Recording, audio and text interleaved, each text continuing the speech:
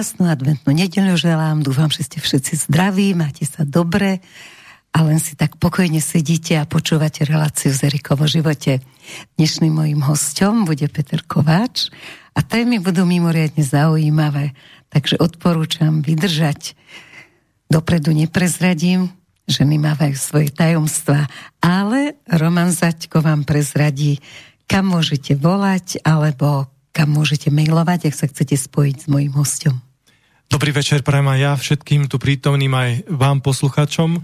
Volajte nám priamo sem do štúdia na telefónne číslo 0951 485 385 alebo svoje otázky napíšte na adresu studio@slobodnyvysielac.sk. Ale ja si myslím, že zostanete bez dychu, ani nestihnete telefonovať, ani hovoriť, pretože ja sa už mimoriadne teším na túto reláciu. Ahoj, Peter. Dobrý večer. No, tak začnem ťa spovedať, neviem, či si počul niekedy túto reláciu, ale vždy sa začína takým malým kurikulum vitae, len u teba ten život priniesol toľko, že malé kurikulum vitae sa asi predlží, ale pôjdeme po krôčikoch a niektoré veci rozoberieme. Jedna z vecí, ktoré môžem prezradiť poslucháčom je, že okrem všetkých možných iných vecí, ktorých je veľa, si aj prepper, to znamená, že si pripravený na to, čo všetko nás čaká v budúcnosti, keď si budeme chcieť zachovať život. Začnime týmto, aj keď inokedy začíname tým, že narodil si sa a čo. Tak poď na toto. Ja by som chcel povedať, že to preperstvo, je to síce anglické slovo, ale u nás by sa to dalo povedať ako pripravovanie, môže byť niekedy dosť zložitá vec. Ide o to pripraviť sa hlavne duševne, lebo nikdy nevieme, čo nám tá budúcnosť prinesie, ale keď sa duševne pripravíme na to, že môže prísť najhoršie a je to lepšie, tak vždy má z toho potom človek lepší pocit ako opačne.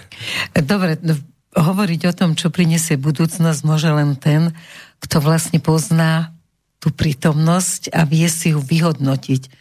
Ale nie politicky a vykrikovať, že len vakcína vás zachráni, ale kto si vie politicky vyhodnotiť, čo sa deje. Čo sa podľa teba teraz deje a čo z toho vyplynie do budúcnosti? Tak na to, čo sa deje, sú dva názory. Tí ľudia sa rozdelili zhruba na polovicu. Jedni majú názor, že to, čo sa deje, je náhodné a tí, čo sú hore, sa nám maximálne snažia pomôcť. Ten druhý názor je, že to, čo sa deje, vôbec nie je náhoda, ale je to desiatky rokov pripravovaná akcia a tí, čo sú hore, nám vôbec nechcú pomôcť, ale majú nejaké svoje bočné úmysly, tých, ktorých vidíme, iba plnia rozkazy a tých, ktorí sú v pozadí, tak majú s nami veľmi zlé úmysly. A ktoré sa ty prikláňaš verzii? Aby som bol objektívny, vždy skúmam všetky tvrdenia, takže ja pozerám nielen oficiálne mainstreamové médiá, ako sa hovorí, ale pozerám celú alternatívnu scénu. Denne tomu venujem desiatky hodín, už v podstate niekoľko desiatok rokov, aj profesionálne a snažím sa prispôsobiť obidvom týmto verziám, pretože nikdy si človek nemôže byť istý úplne, že je 100% pravda to, čo niekto hovorí. Vždy si to musí overiť. Aha, no dobre, ale teraz mi povedz, čo všetko si bol v živote, prečo si sa naučil, že veci treba overovať, treba ich prežiť, zažiť, pochopiť a potom sa človek naučí, že veci musí overovať, že nemôže len toto je tak a na 100% a nič iné nie je v poriadku. Tak bol som aj profesionálny analytik, ale pôvodne som vyučený baník, ďalej som bol bojovník plnokontaktový, potom, že som pracoval ako inžinier, geodet, najlepší absolvent Technickej univerzity, bol som informatik,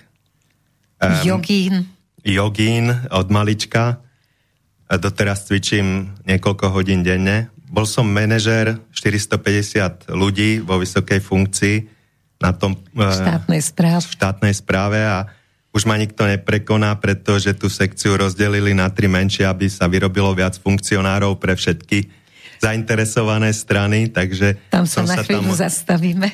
Udržal najdlhšie v histórii. Po zbavení funkcie som bol samozrejme...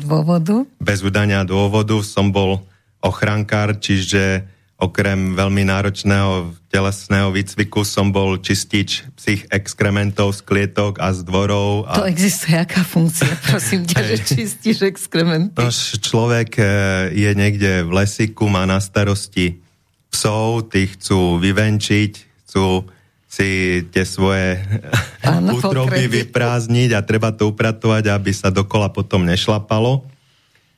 No a vlastne človek tam je v unimobunke, je tam v lete strašne teplo, v zime strašná zima a ako náhle sa prestanete hýbať, tie unimobunky majú už možno 40 rokov, tak po vás začnú loziť myši, takže sa vám stane trebárs, že sa na chvíľu vyzujete a keď sa obujete, tak v topánke vám začne behať myš a jedlo musíte mať stále pri sebe, lebo vám myši rozožerú sáčky a keďže ste tam na 24 hodín, tak máte smolu. Ako dlho si to vydržal? 2 roky a 2 mesiace. 2 roky? Aby som mal výsluhový dôchodok so samopalom na chrbte, sa tam triaza tie psie exkrementy. A to viedlo k tej vysokej funkcii? Nie, to bolo to je odmena za vysoké funkcie v štátnej odmena správe. Za to, čo vieš, ako ho poznáš. Tak bol som potom ešte predávač vo Výčape, orezávač plagátov. Počkaj, keď si bol predávač, ako si to s tou penou robil? Doplná, alebo... To sa čapovalo víno. Víno, tak to je dobre. To je orezávač plagátov, udržbár, stavbár, elektrikár, vodár, remeselník, výrobca historických chladných zbraní a zbrojí. No a samozrejme celý život som filozof. Výborne. A tak ideme odzadu. Ktorí z filozofov ťa tak natkli, alebo ktoré myšlienky, ktorého filozofa ťa tak natkli, že sa stali takým nejakým pohonom tvojho života? Zmenu veľkú v mojom živote, hoci ich dielo je u nás málo známe, priniesli hlavne francúzski osvietenci, samozrejme Voltaire a Diderot.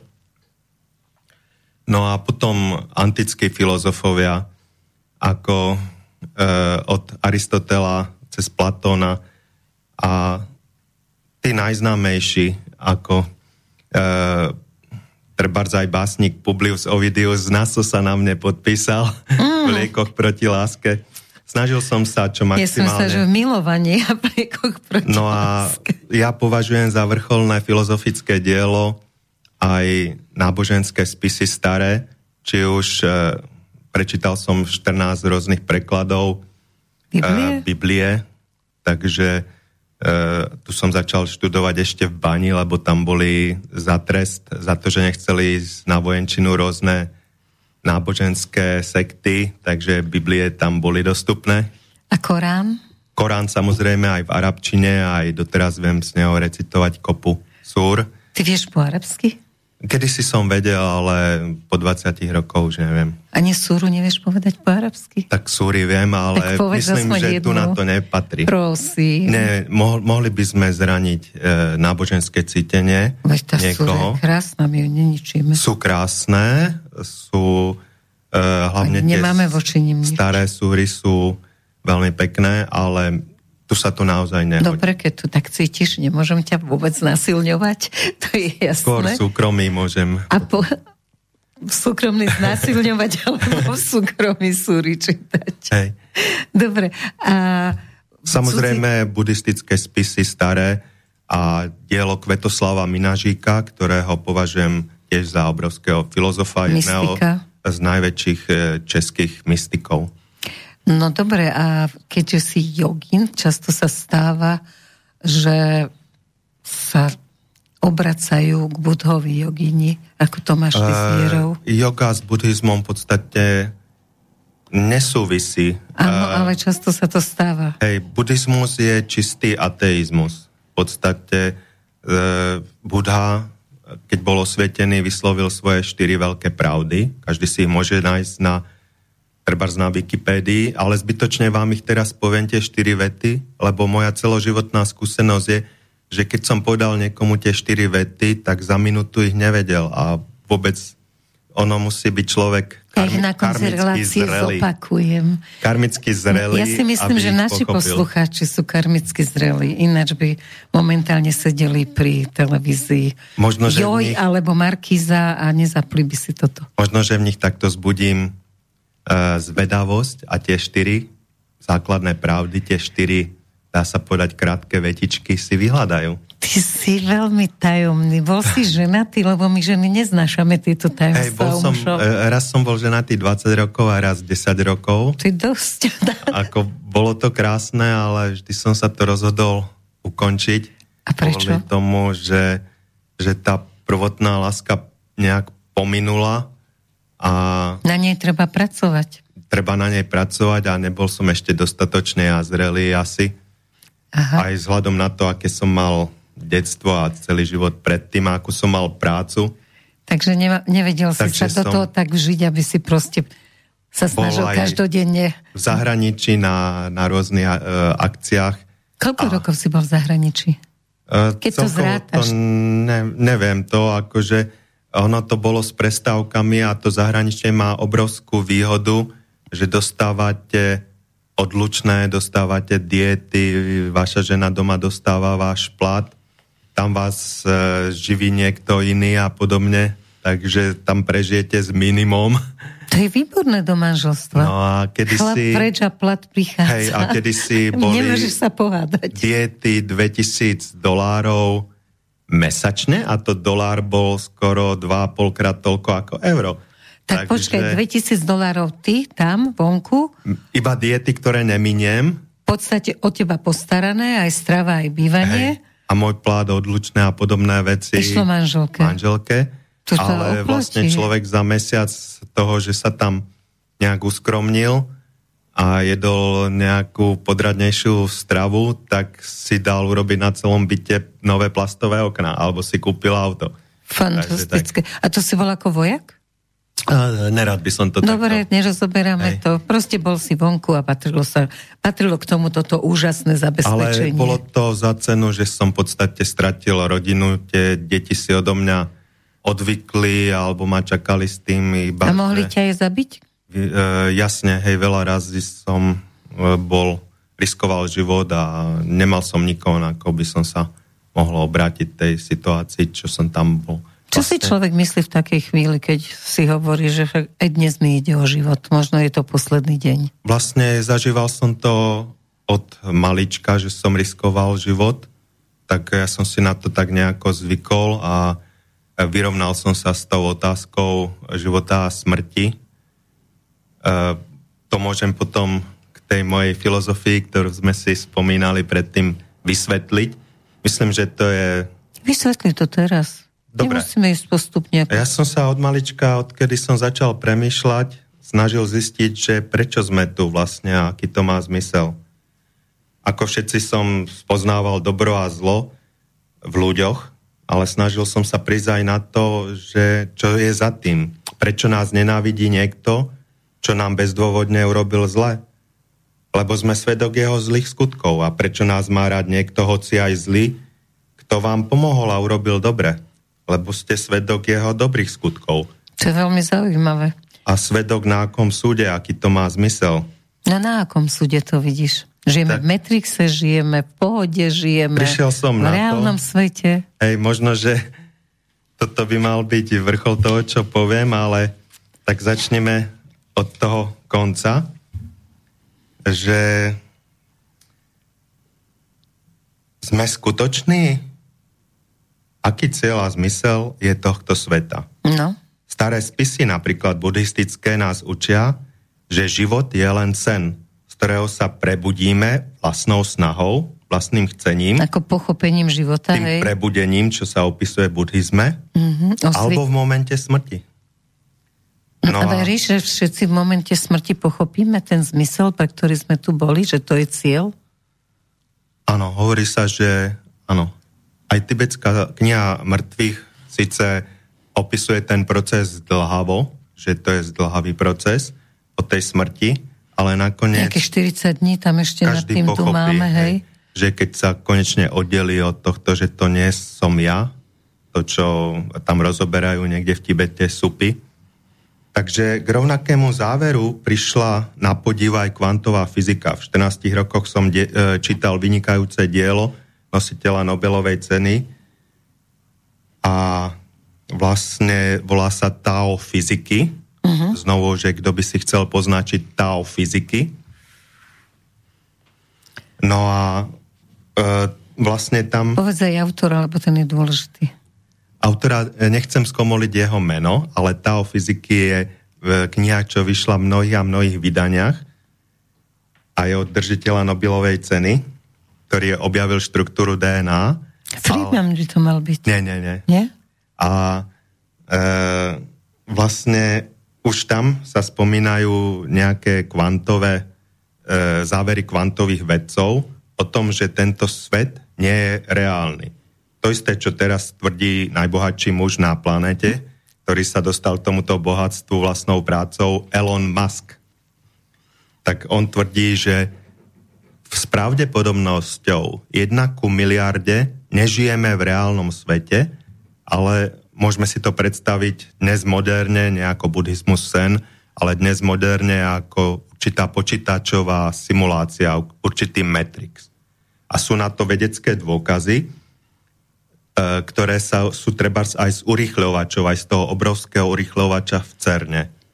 A jeden taký dôkaz je starý trebárs už od roku 1803 a nazýva sa štrbinový experiment. V čom spočíva? Spočíva v tom, že keď si trebárs môžete doma aj skúsiť s baterkou zasvietiť na tienidlo, v ktorom sú 2 štrbiny, tak vzadu na stene sa podľa toho, či to pozorujete alebo nepozorujete, vytvorí určitý obraz. Ale moderná verzia tohto štrbinového experimentu je, že sa pustí jeden fotón a sleduje sa, ktorou z tých štrbín preletí. No to skôr už v laboratóriu, ale doma si to urobíme. Ale ide o to, že kto pozoruje, hej? Fotón sa sám rozdelí na 2 fotóny a urobí stopy v každej štrbine.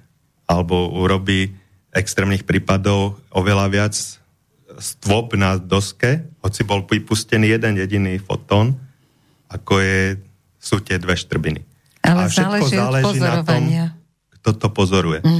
Či to pozoruje kamera, či to pozoruje človek a ktorý človek to pozoruje. A zároveň z počítačových hier vieme, že keď do nekonečna tak viacnásobne zväčšujeme raster počítačovej hry, zväčšujeme obrazovku, tak prídeme k štvorčekom. Lebo nejde do nekonečna zväčšovať detaily. A takisto to poznajú aj fyzici, kvantoví fyzici alebo fyzici, čo robia s elektronkovými mikroskopmi, že v určitom bode toho zväčšovania v podstate už nič nie je. A takisto v tých veľkých urýchlovačoch sa proti sebe, videl som o tom množstvo dokumentov a čítal som knihy, nielen Tao fyziky, sa proti sebe rýchlosťou, blížiacou sa k rýchlosti svetla, pustia 2 častice, alebo prúd častíc, ale vždy sa sledujú iba 2. Buď sú to fotóny, elektróny, alebo protóny. A tie častice sa zrazia vlastne rýchlosťou dvojnásobnou rýchlosti svetla. A čo myslíte, že čo vtedy vznikne z tých 2 častíc, alebo vznikne niečo? Takže treba zrazia sa 2 fotóny a vzniknúť môže veľké množstvo iných častíc, treba 5 fotónov, 6 elektrónov, ale to, čo vznikne, záleží od toho, kto stlačí ten gombík. A ako si to vysvetľuješ? Že to závisí presne od toho pozorovateľa, alebo od toho, kto je ten impuls, kto tam dáva. Záver kvantovej fyziky je, že výsledok pokusu záleží na pozorovateľovi. Lebo dovtedy newtonovská fyzika jasne hovorila, že výsledok pokusu nezáleží na pozorovateľovi. Hej? Preto sa ten pokus dá všade na svete zopakovať. No a plus to, keď si ešte kedysi Einstein uvedomil, že existuje strašidelné pôsobenie na diaľku, to je najväčší dôkaz toho, že nežijeme v reálnom svete. To je zase taký... daj príklad. No napríklad dve častice, dva elektróny, dva fotóny spolu spárujeme. Čiže vytvoríme z nich taký pár, že rotujú každý opačným smerom. A sú jednoducho pár. Potom tieto dve častice vezmeme, každú oddelíme a odvezeme jednu na opačnú stranu Zemegule, ale to isté, keby sme odvezli na opačnú stranu vesmíru, to sa už robili pokusy. Dáme k ním presne atómové hodiny, ktoré miliardiny sekundy dokážu zmerať a zmeníme jednej tej častici rotáciu. Čo myslíte, čo sa stane v nulovom čase? Urobia to isté. Urobia tie dve častice to isté, čiže vzdialenosť neexistuje. A to sa snažili dokázať už kedysi aj jogíni alebo filozofovia, akože známi jogíni natiahli ruku a utrhli pomaranč z opačnej strany sveta s tým, aby dokázali, že nežijeme v reálnom svete, že sme v sne, že vzdialenosť v skutočnosti neexistuje. Niektorí fyzici to volajú, že červie diery, že celý priestor je zvlnený ako deka, ale tým, že ihla prepichuje tú deku a nemusí ísť po jej povrchu, tak v nulovom čase sa dostanete na opačnú stranu vesmíru. Takže toto je možné v nereálnom svete. Dobre, ale to je možno preto, že ja neviem, Newton hovoril o tom, že je oddelený svet energie a svet hmoty a títo kvantoví fyzici už hovoria... Ho zjednotili. Áno, oni ho zjednotili, že všetko je energia vlastne a že neexistuje bez energie nič. Ale čo to pre nás ľudí znamená? Ako teóriu ovládam, ale co dál? No, pre nás to môže znamenať toto, že ak nežijeme v reálnom svete a žijeme, nazvime si to moderne, v simulácii, alebo Matrixe, a že je to oveľa pravdepodobnejšie, tak nejaká trebárs vyspelá civilizácia, alebo nazvime si to Boh, nás v tomto sne skúša, ako sa zachováme v jednotlivých životných situáciách. Či budeme stúpať do vyššieho levelu, alebo sa prepadneme ako v počítačovej hre do nižšieho. Čiže závisí od nášho pozorovateľa, či nám udeli nejaký bod za to, ako sme sa správali?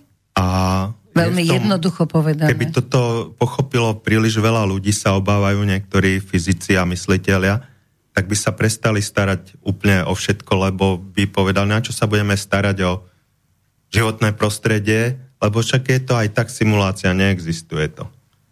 A lenže toto poznanie je dostupné iba tým, čo sú v tomu už karmicky zreli. Aby sa to nezneužilo na to, že fakt sa vykašľame na to. Lebo... No ale momentálne to dám do súvislosti s klimatickými zmenami a s tým, že oceány sú plné teda tón odpadu a... Miliardy tón tam pribúdajú denne. No presne, a zem vysychá, aj slovenská zem vysychá.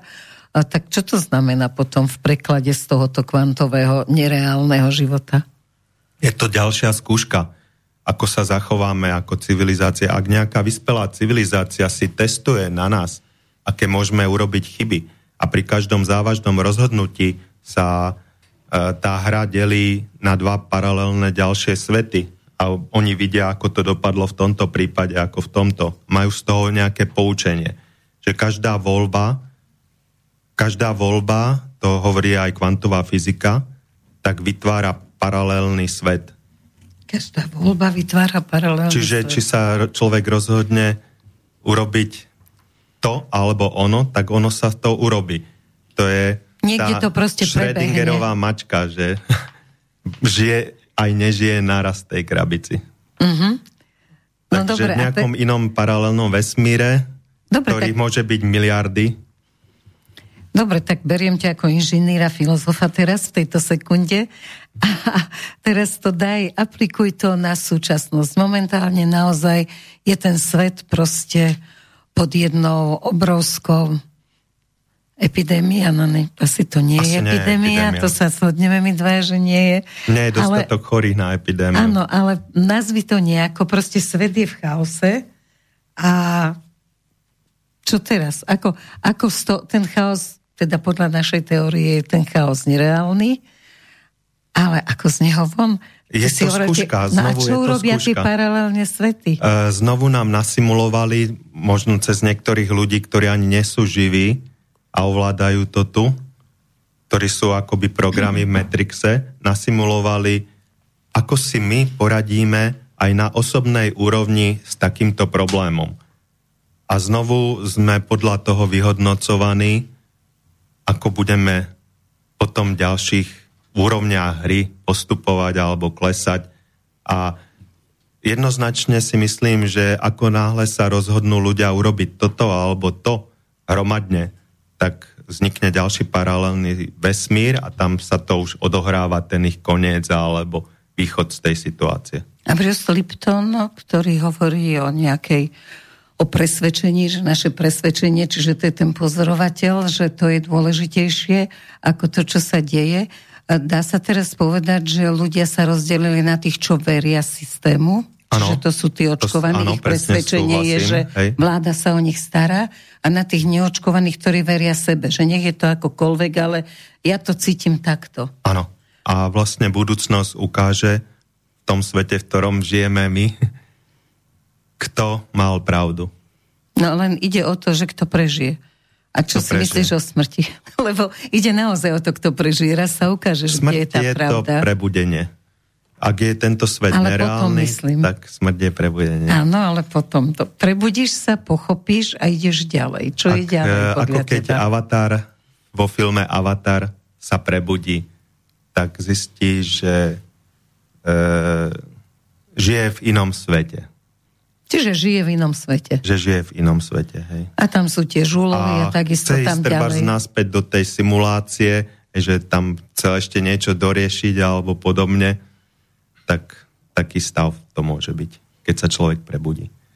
Akože o tom prebudení veľa hovorili rôzne mystici, aj ten Kvetoslav Minažík, nakoniec aj Budha o prebudení, buddhistické spisy rôzne. Tak to prebudenie je vždy potom pochopenie toho systému. A je tento chaos, ktorý teraz zažívame, lebo je to jasný chaos, nič nie je koncepčné, nič nemá štruktúru, všetko sa rozpadá, druhý deň je to úplne inak. Nie je to len u nás, aj keď si myslím, že u nás najhoršie, lebo takáto vláda, to je šialený chaos, to je chaos sám. Ale vždy bol medzi prechodom z jednej civilizácie do druhej, tých civilizácií tu už bolo 5, my sme 6, takže... Možno aj viac. A vždy bol chaos a v tom chaose vznikal ten nový svet, ten ďalší, tá nová civilizácia. Vnímaš niečo, keďže si čiže byť pripravený, vnímaš niečo, že čo prinesie tá ďalšia, k čomu to môže spieť? Momentálne sme teda v tomto chaose. A čo môže byť? Duchovný svet? Alebo aký svet môže byť potom ten ďalší? Vlastne stačí si stiahnuť, na internete je dostupná kniha v angličtine a prekladač vám ju preloží Veľký reset. To sa hovorilo o veľkom resete aj v našich médiách, ale ľudia to nevnímali. Už v Davose v roku 2020 v januári, ešte pred takzvanou pandémiou, vystúpili svetové celebrity, samozrejme Trumpovi tam bohvie ako nedovolili hovoriť, ale pán Soros, pán Gates, božská malá Gretka a tí samozrejme aj tvorca knihy Veľký reset, pán majiteľ Lidlu, hej, Švábe, hej, no. Tak vystúpili a hovorili o potrebe totálnej zmeny sveta, kde už potom nebude nikto nič vlastniť, iba oni samozrejme. Ja som sa zľakol, že nikto nič. Že nebude toľko zbytočných ľudí. Ale oni budú nezbytoční. Hovorili o obrovskej príležitosti tejto pandémie, ktorá vtedy ešte nebola. Ešte vyhlásili ju až za 3 mesiace na zmenu tejto vlastne paradigmy celosvetovej, hej? Že nemá sa cestovať, lebo cestovanie ničí tú zem. A naozaj ju aj ničí. Takže v niektorých veciach možno majú aj pravdu. Ale oni chodia triskáčmi a autami na všetky svoje vlastne stretnutia. Elita môže chodiť tým, lebo že oni sú naši vodcovia, ale obyčajní ľudia nemajú čo lietať. Ja si pamätám, pred pár rokmi bola v českej televízii súťaž 3 manželských párov, ktorí z nich žije najviac ekologicky. Tak boli tam nejakí, čo žili v nejakej chyži v horách a z vlastných oviec si všetko tkali a živili sa iba hociakým, čo našli a dopestovali si a chodili všade pešo a vyzerali naozaj veľmi biedne a boli veľmi vychudnutí A potom tam boli pár, čo žil v paneláku a chodil na bicyklo na záhradku a chodili do práce. No a samozrejme týchto ekologov, čo žili tak veľmi biedne, odtiaľ vylúčili a s veľkým krikom ich odtiaľ vyhnali, lebo sa zistilo, že kedysi v mladosti boli lietadlom v Austrálii na dovolenke. A zanechali tú stopu hroznú. A tak zničili zem, že si nezaslúžia už tej súťaži ďalej pokračovať. Toto je božská komédia. Fakt, takže naozaj tie lietadlá plus to, čo všetko im primešávajú do palív, aby sa tu nejako pridusilo to ľudstvo, tak veľmi ničia zem. A ja ako jogin môžem byť šťastný tu a teraz bez všetkého, bez toho, aby som letel niekde na opačnú stranu sveta a tam po ceste všetko ničil a tam všetko ničil, že krásne nejaké prostredie, aby sa zapelešilo plážami a cestami a podobne. Takže, ale to je čisto moja filozofia. Niektorí ľudia by za to cestovanie, alebo tak sú zvyknutí žiť od malička, dali všetko. Tak aj sa dajú pichnúť kvôli tomu a nechajú si dať rôzne jedy do seba, čo asi je veľká obeť pre cestovanie, ale vidíš, tá filozofia toho štátu je taká. Dáme ti slobodu. Čiže sloboda nie je v tebe, v tvojej duši, ale sloboda je v tom, že môžeš ísť s maskou a s testom a s inekciou do lietadla, tam pridusený, sedieť niekoľko hodín. Takže čo je vlastne sloboda? Z tvojho pohľadu. Sloboda je dokázať byť šťastný, ako hovorí aj trebárs aj buddhizmus alebo yoga, bez vonkajších podmienok. A že je to povinnosť človeka a je to povinnosť človeka, ktorý sa vydá po mystickej ceste. Zotrvávať trvalom šťastí. Bez, trebárs aj keď je niekde v zákopoch a odtrhne mu ruku, tak byť ďalej trvalo šťastný. Môže byť slobodný a môže šťastný. Svoje telo vidieť v ruinách a keď zostane trvale šťastný a trvalé optimizme, tak postupí v tej hre do ďalšieho levelu. Že trvalé šťastie je naša povinnosť. A zdá sa ti, že to už zvládaš? Snažím sa, akože som v podstate obyčajný človek, stále klesám, jak hovoria správne kresťania, že nikto nie je svätý, len Boh, takže sa stále podkýnam a podobne, hej. Ale akože pocit trvalého šťastia viem zažívať. Dobre, čo by si poradil? No, čo by si poradil, lebo dnes zažívajú ľudia strach, úzkosť, depresiu. Hej. Takže ako ju vymeniť za pocit trvalého šťastia? Ako sa zvnútorniť? Ako pochopiť, čo je dôležité? Treba si uvedomiť teda, že je to sen, že je to skúška. A že všetko zlé je na niečo dobré a všetko dobré je na niečo zlé.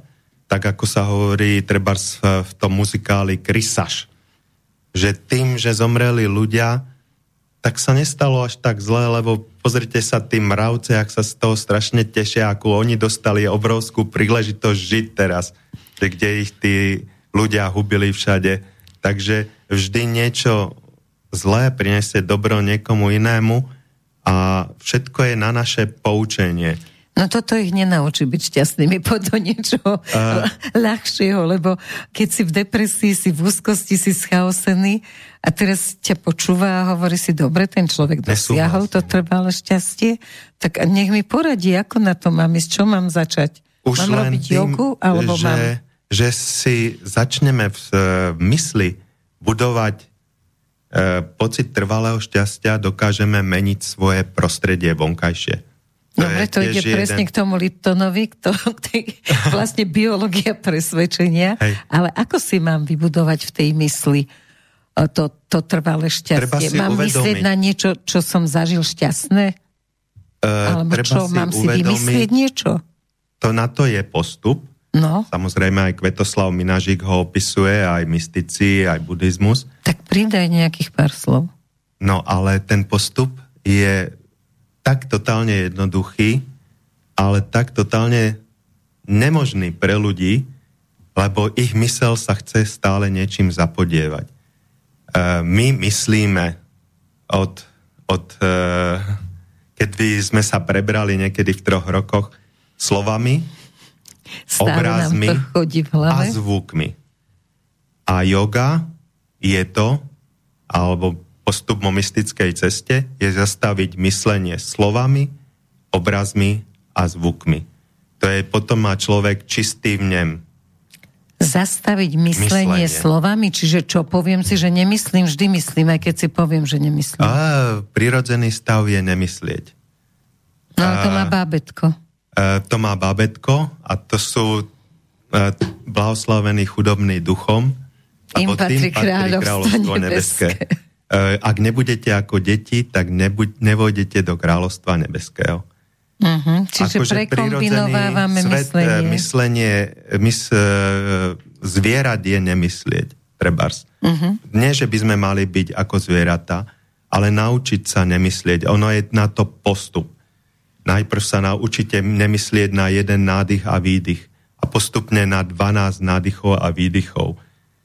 To už je v podstate, keď zadržíte myšlienky slovom, zvukom a obrazom na 12 nádychov a výdychov. Počkaj, slovom, zvukom a obrazom, čiže išla by som sa učiť to, čo hovoríš, tak dajme na ten jeden nádych a výdych. Čo urobím slovom, zvukom a obrazom? Sústreďte sa na svoj dých, na nič iné. Nie na minulosť, nie na prítomnosť, nie na budúcnosť. No na sekundu to ide. Áno, ide to. A tento stav predlžovať, napríklad sú aj západní súčasní mystici, ktorí o tom majú množstvo prednášok, aj u nás na Slovensku, množstvo kníh. Hej.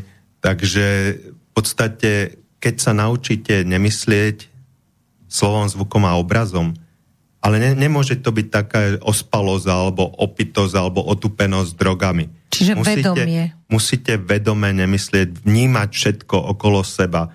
To je práve, že rozšírené vnímanie. Lebo ako náhle myslíte slovom, zvukom a obrazom, máte zúžené vnímanie. Iba na tie 3 veci, hej. Možno ešte dokážete pritom šoférovať podobne, ale unikáva strašne veľa vecí.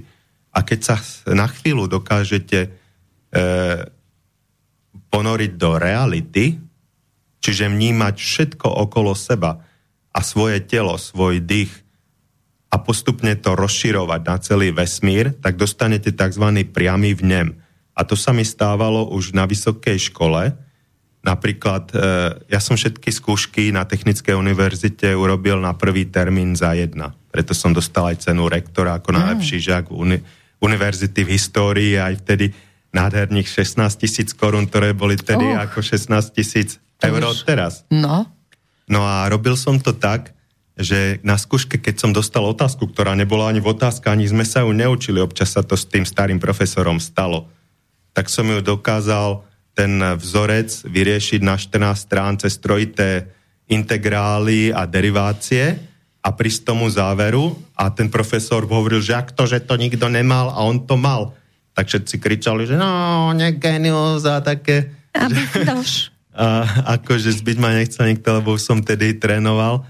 Takže dalo sa to iba napojeným na ten zdroj, hej? Na zdroj všetkých vedomostí. Keď si na priamy vnem. Ale cez dých si to urobil, hej? Ten priamy vnem. Už v detstve som to skúšal, keď som cvičil jogu. Treba, že vošiel som do miestnosti a nejaké deti sme sa bavili, že ukáž nám niečo.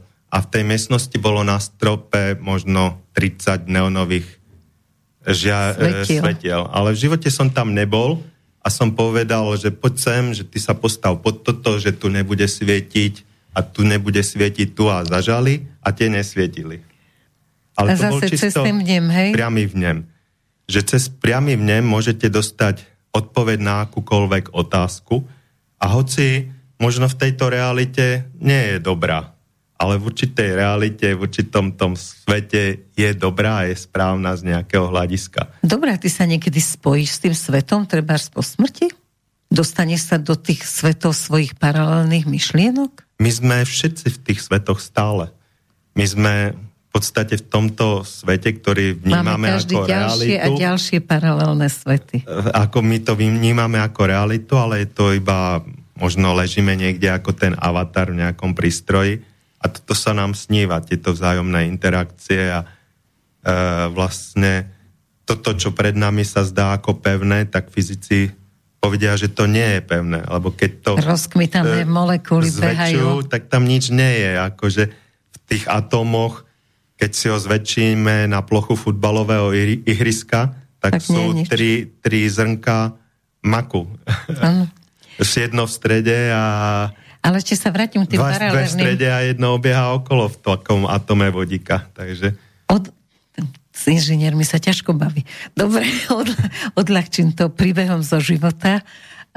Kamarátka bola neverná, teda s manželom svojej najlepšej kamarátky bola neverná. Keď na to sa stáva v živote. Často, že? Ale najlepšou kamarátkou ste stále. No tak čo máš hľadať niekde u susedov, keď to máš doma. No a potom na to prišla tá pani manželka a zavolala ju do kaviarne a teda boli slzy a výčitky a hádky a zase slzy. Ešte dobre, že nebola bitka. A nebola bitka, lebo obidve boli milé a inteligentné. No, ale mal ten chlapík šťastie. Ale zrazu sa začala hrozne smiať a tá druhá nechápala prečo. A ona hovorí, že teraz ma preplo do paralelného sveta. My tam sedíme a strašne sa smejeme na tom, čo tu dole riešime za blbosti. Jaké manželstvo, jaká nevera, veď to je všetko len láska, o čo ide. Takže takto asi sa dajú predstaviť tie paralelné svety. A vlastne teraz sa nám zdá, aspoň niektorých ľudí trápi, že to, čo sa deje, je niečo strašné, nepredstaviteľné, hrozné prenasledovanie ľudí, aby išli na tú eutanáziu, ináč im zoberú všetko, čo majú, majetok, akože urobia z nich otrokov, zavrú ich do koncentračných táborov, ale to všetko sa už dialo v minulosti nespočetne veľakrát. Stačí si sa na to nevieme rozpamätať. Na druhú svetovú vojnu, čo sa dialo s ľuďmi, ako boli Židia, alebo niektoré vierovyznania, alebo rasy, hej? No dobré, ale máme to opakovať v 21. storočí? To si nevie spomenúť, tak si to musí stále opakovať. Lebo ja sa naozaj cítim, ako keby som nosila žltú hviezdu a pritom teda nie som... A vlastne oveľa horšie veci sa diali. Si predstavte všetko, čo v minulosti sa dialo za otrokárstva a podobne, po všetkých tých kontinentoch, čo robili konkvistadori v Južnej Amerike, hej? No dobre, aj kmene sa vyvražďovali, keď boli ešte na začiatku, keď sme boli kmeňové spoločnosti. Áno, hej, ale to už sme hádom zabudli. Karol Veľký dal v jeden deň popraviť 30,000 Sasov za to, že jedli v piatok mäso, hej? No. Takže také veci sa diali. A Herodes tiež sa nekašľal. A vždy to bolo, ak je to pravda, že naozaj táto naša minulosť je naša minulosť, čo nám tu predostierajú. Vždy to bolo v rámci tej simulácie, aby sa ľudia z toho poučili, aby sa videlo, ako sa zachovajú, aby niekto, kto nás pozoruje hore Boh, alebo vyspelá iná civilizácia, aby vedeli, aké sú možné riešenia, čo sa môže stať a ako sa majú zachovať, keď sa im to stane.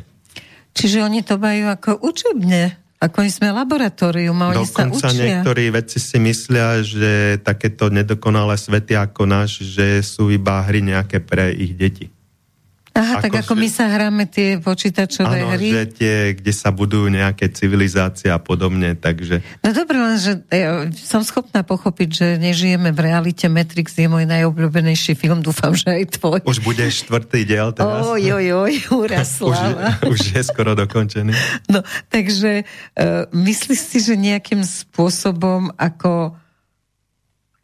Dá sa zľahčiť tá realita? Lebo na jednej strane tomu verím, že je toto všetko len také a že som v paralelných svetoch niekde úplne šťastná, niekde niečo dirigujem, niekde som možno otrokár, ale proste ako môžem zľahčiť to, že zapnem obrazovku a tam vidím Matoviča a dojde mi navracanie a dnes Kolíkovej zákon, že zákon o hoaxoch, to bude ministerstvo pravdy, ktoré bude určovať, čo je hoax a čo nie.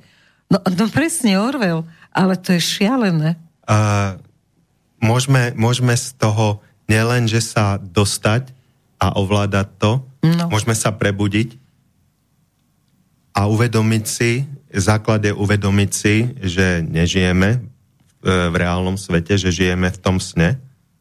Dokonca aj niektoré kresťanské sekty to tak berú, že v podstate, že smrťou sa život len začína, že sme tu na skúšku akoby. No ale my dokonca si nielen, že môžeme uvedomiť, že je to takto, ale ďalšia fáza je, že to môžeme ovládať. Ako som už spomínal, jogin, čo si otrhne pomaranč z opačnej strany sveta. Alebo... Čiže závisí od nás, či sa dáme na tú cestu toho pochopenia. Treba cez jogu, aj iné možnosti sú? Je veľa možností, hej. Takže každý má inú cestu, ale dať sa na ňu môže, až keď je karmicky zrelý, čiže keď urobil dostatok tých dobrých vecí a prestal robiť tie zlé veci. Že si to akoby musí zaslúžiť. Že to je zase za zásluhy. No niekedy stačí nerobiť zle a už vtedy... Už je zásluha. Keď si človek uvedomí, že robím niekomu zle, hoci mám pravdu ja, ale robím mu to zle a keď už aj tomu mravcovi, že ho tam nechcem, ale že ho trápim, že ho môžem chytiť a vyhodiť von, alebo toho pavúka a nemusím ho zabiť, alebo tú muchu.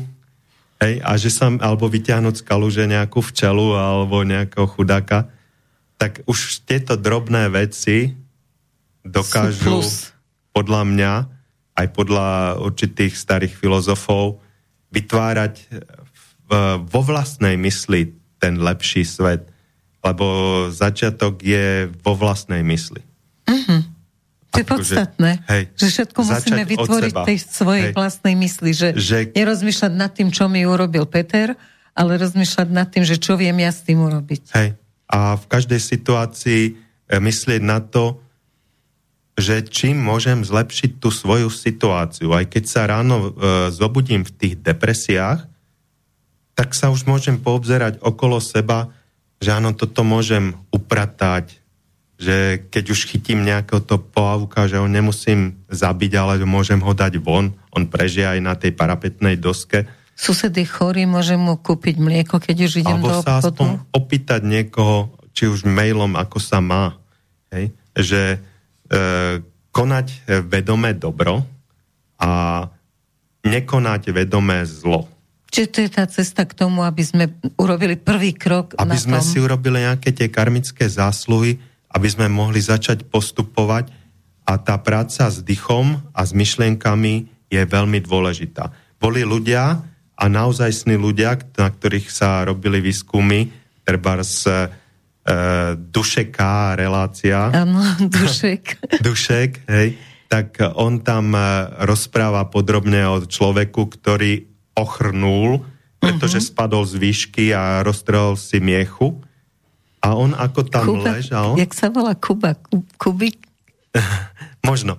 Kubik, a on ako tam ležal, tak si vlastne nemohol robiť nič, lebo bol...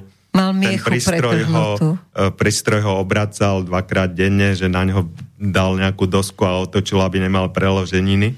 A on mohol robiť iba s dýchom, lebo jeho bolelo ešte aj to dýchanie. Tak sa naučil pomaly, pokojne dýchať, tak aby ho ten nádych a výdych nebolel.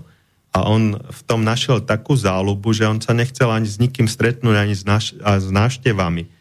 A po pol roku, ako sa sústredil na dých... No len to som sa pýtal, že to všetko trvá dlho. Pol roku len dýchanie.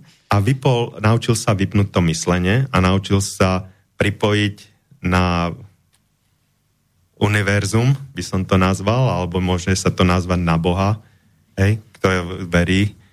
Tak on pohol prstami na nohe. A postupne začal chodiť a teraz, keď ako invalid príde na nejakú komisiu, takže vy chodíte, vy nesmiete chodiť, lebo však vy nemáte miechu. Alebo ho dajú do toho tunelu a tam sa im zobrazí, že nemá kus miechy a keď ho ťahajú z neho von, tak hovoria, že môžete vstať? Že môžem vám... Oni nemôžete. Vy viete urobiť aj drep? No tak môžem urobiť aj viac drepov a urobiť to, hej. Hoci nemá kus miechy a mal by byť ochrnutý. Ale zasa to nie je pre všetkých. Napríklad Bruce Lee to dokázal, že bol ochrnutý, keď ho po boji mu tiež prerušili miechu. A trvalo mu to pol roka, kým znovu obnovil a dokonca potom ešte vyhral nejaké turnaje. Ale vždy to súvisí s dýchom, hej? No, a s vierou. Je to posledná vec. Napríklad bol človek, ktorému počas bojov druhej svetovej vojny vyrazilo oči, ohluchol, otrhlo mu ruky a nohy.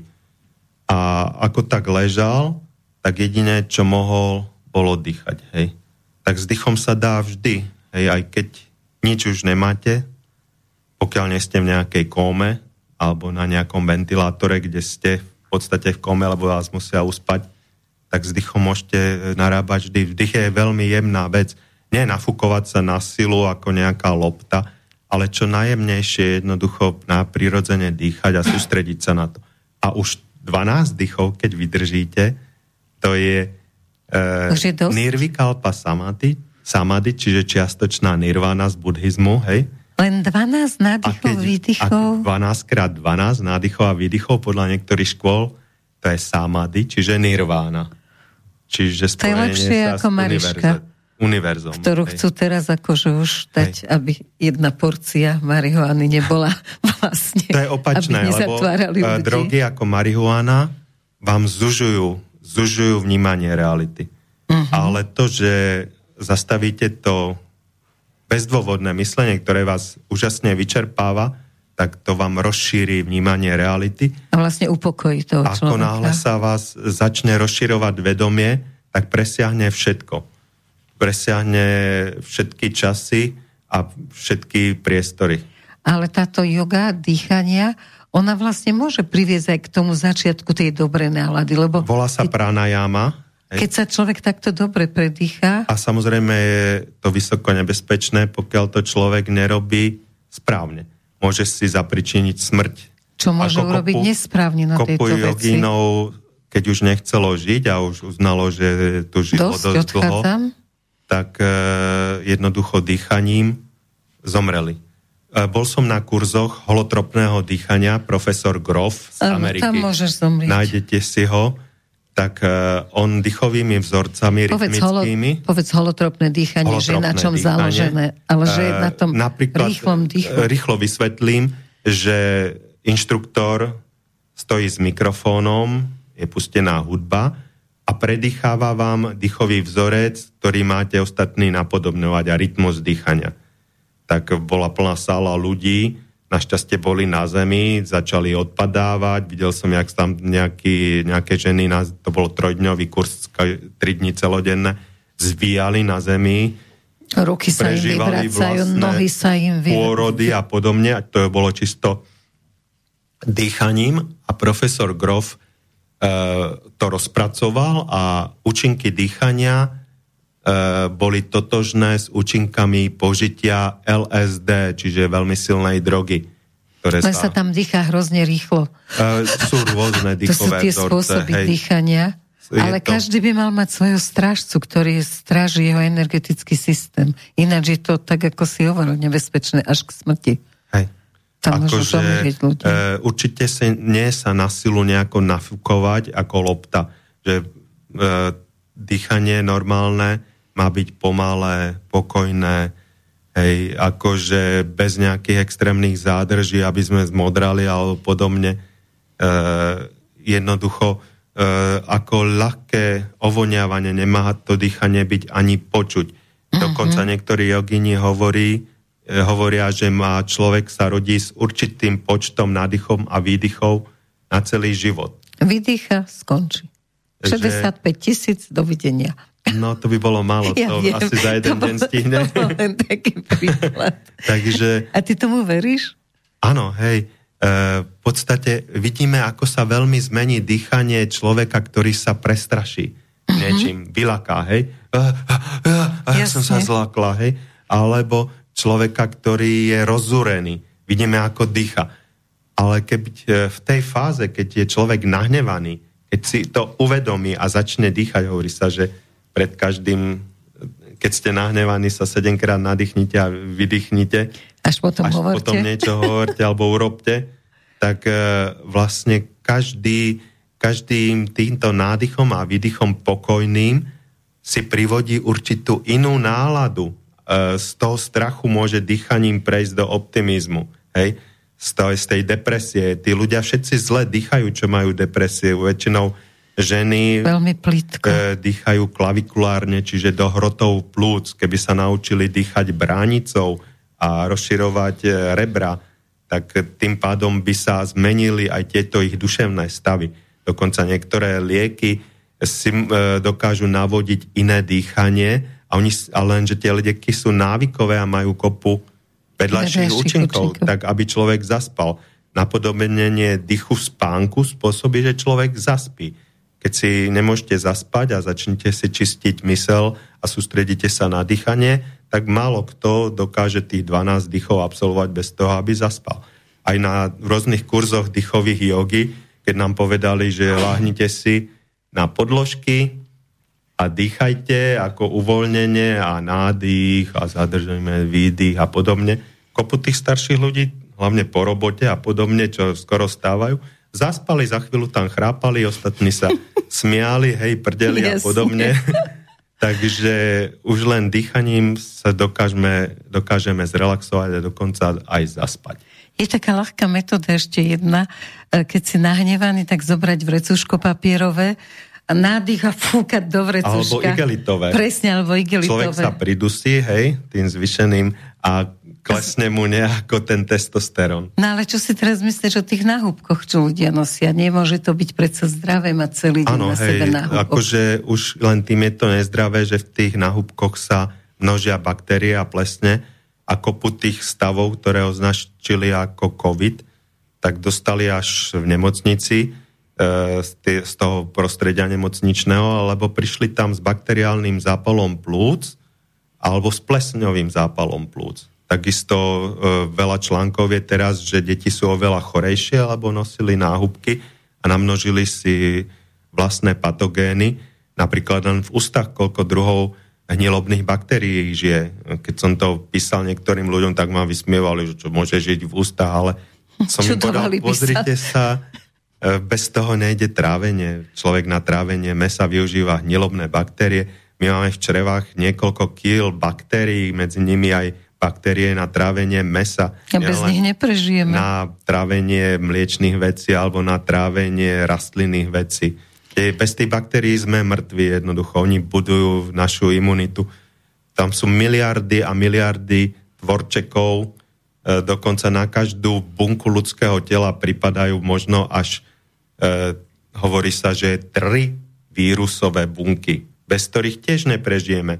Napríklad vírusové bunky vytvárajú placentu tehotným ženám.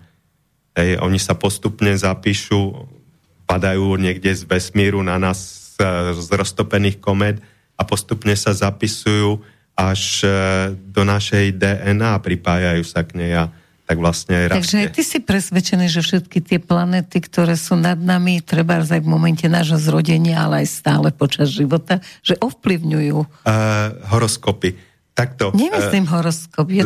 Ja to myslím, že konkrétne... Astrológia. Áno, že nás tie planety ovplyvňujú. Takto, doporučujem prečítať si od Waltera Scotta, ktorý napísal aj knihu... Ja si to už budem zapisovať. Ivanhoe. Áno. Napísal knihu Guy, sa to píše Mannering. A tam je presne popísané, ako zistíte svoje znamenie. To znamená, že v minúte vášho narodenia vyjdete pred ten dom, kde ste sa narodili a zapíšete polohu planet, keď je to v noci, je ich vidno. Keď nie je ich vidno, že sú oblaky alebo je to cez deň, tak si dáte astrologické knihy a tam si pozriete polohu planet a z toho za pár hodín grafickými rôznymi výpočtami určite znamenie, v ktorom ste sa narodili. Čiže to, čo je v časopisoch, že ak ste sa tento mesiac... Jasne, od 20 do 21, jasne. To je iba znamenie vtedy... Všeobecne. Ktoré bolo znamenie zverokruhu, ale nie je to pre určité miesto na Zemi, nie je to pre určitú minútu vášho narodenia a takže tá pôvodná astrológia bola dosť zložitá vec. Ale veľmi presná. No, matematicky presná, filozoficky. V reálnom svete, ak nežijeme v reálnom svete, je všetko možné. Je možné aj to, že niekto má nadprirodzené schopnosti, je možné aj to, že astrológia má pravdu. Lebo keď tvorcovia simulácie to dali do programu ako podmienky, ktoré si krásne sú možné, nazval tvorcovia simulácie. Alebo tvorcovia nášho sveta, alebo Boh stvoriteľ tohto sveta, ktorý ho stvoril z ničoho, alebo z niečoho. Takže ak to dal, že to bude možné, tak je to možné. A darmo vlastne my si myslíme, že to nie je možné, alebo vedci sa snažia dokázať, že to nie je možné. Mňa tam len mýli, že ten náš Boh kresťanský to stvoril za 7 dní, ale veď aj pred kresťanstvom existovali civilizácie, kde nemali také... Keď si poctivo čítate Bibliu, tak je tam napísané prvá veta: na počiatku Boh stvoril nebesia a zem. A zem bola neladná a pustá a duch Boží oživujúci sa znášal nad vodami. A bol prvý deň, ale nie je tam napísané, že koľko to tvoril, ani z čoho to tvoril. No to nie je, ale bol prvý deň, tak človek... A bol prvý deň a Boh stvoril svetlo a videl, že svetlo je dobré a bol koniec prvého dňa. Čiže prvého dňa... Môže byť aj 1000 rokov. Nie, na počiatku stvoril tamto všetko. Nebesá a potom prvý deň stvoril svetlo. No, na počiatku mne to nedáva ale dokonca v origináli... Na počiatku bolo slovo. To je Evangelium podľa Jána. No ale v origináli Biblie, keď si čítate v hebrejčine, to je tam jasne napísané, Ty si čítal. Na počiatku bohovia, Elohim, stvorili nebesia a zem. Čiže boli bohovia. Nebol monoteizmus. V žalmoch je žalm, ktorý citovala Ježiš. Boh stojí v zhromaždení bohov a hovorí im: bohovia ste vy všetci, ale zomriete každý jeden ako obyčajný človek, lebo ste nedodržiavali a tak ďalej. Tieto pravidlá. Vlastne jeden z nich bol Lucifer. Satan, hviezda jasná, kedysi Boh, ale ktorý bol zvrhnutý na zem. Áno, ako svetlonosič. Hej, a bol zvrhnutý na zem a Ježiš nikdy nepoprel, že jemu tá zem patrí. V evanjeliách je to napísané v listoch apoštolov, že celá zem leží v zajatí toho zlého. Keď diabol ponúkal Ježišovi moc nad celým svetom, všetky bohatstva a kráľovstva sveta, ak sa mu pokloní, Ježiš nespochybnil, že mu to nepatrí. Jednoducho mu to dočasne patrí, dostal tu možnosť si skúšať všetko na ľuďoch, možno, že aj túto pandémiu. To sú všetko len skúšky. Dobre, a jak sa môže na to Ježiš pozerať, že mu to dovolil? Že vládne nám Lucifer? Vymedzený čas, 7 Čiže je možné, že po tej pandémii 6000 rokov a potom príde vláda Ježiša. Sobota Pánova, 1000-ročné kráľovstvo Ježiša podľa Biblie. Podľa Apokalypsy, hej. A nevieš to nejako dávať do nejakého roku 2000? A koľký rok je teraz? Ja som si už ako dieťa zobral tú Bibliu a koľký rok je teraz? No? A to sa dá vypočítať až po dnešok. A nesekol som sa ani o rok. No a koľký rok? A Židia, podľa židovského kalendára, pozrite si, aký majú Židia teraz rok. Teraz je nejaký 5000 niečo, nie? Už je viacej pomaly, ale pozrite si, aký majú rok a oni sa sekli iba 200 rokov. Oni tú chybu tam sa dá ľahko nájsť. Ja som ju našiel na prvý pohľad na to, hej. Potom ma na ňu upozornil Voltaire, lebo on to tiež prepočítával, hej. A ďalší. Takže dá sa tá chyba nájsť. Tých 200 rokov? Hej, kedy to bolo, hej. A dá sa to posunúť. Neviem, či je to presne 200 rokov, to som povedal iba tak, je to nejaký údaj, hej. Lebo vždy je napísané, že a keď mal Adam toľko a toľko rokov, tak splodil ďalšieho syna, hej. A keď mal ten toľko rokov, splodil ďalšieho syna, hej. A tak to išlo ďalej a ďalej a išlo to tak až po Ježiša. Ano. Ako vieme, Ježiš sa narodil zhruba pred 2000 rokmi. No. Sice je tam temný stredovek. Pozor, 300 rokov, kedy sa nič nepostavilo, nič sa neudialo, kroniky boli vyplnené legendárnymi kráľmi a král Artuš a tento temný stredovek tých 300 rokov vznikol tak, že bol zhruba rok 700 A ľudia nevedeli, aký kalendár a každý používal iný. A cisár Otto, cisár Svätej rímskej ríše povedal, ja budem korunovaný v roku 1000. A posunul sa kalendár o 300 rokov.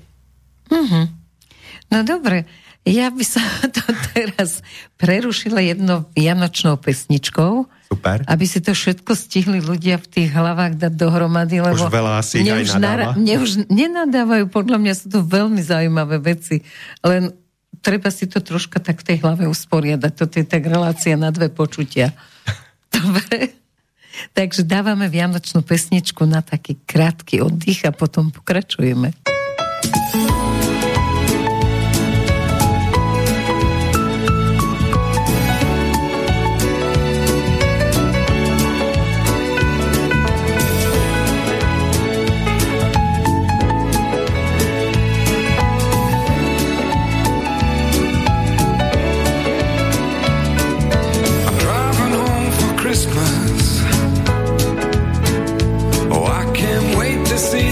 Faces. I'm driving home for Christmas, yeah. Well, I'm moving down that line, and it's been so long, but I will be there. I sing this song to pass the time away, driving in my car, driving home for Christmas. It's gonna take some time, but I'll get there. Top to toe in tailbacks. Oh, I got red lights all around, but soon there'll be a freeway, yeah. Get my feet on holy ground.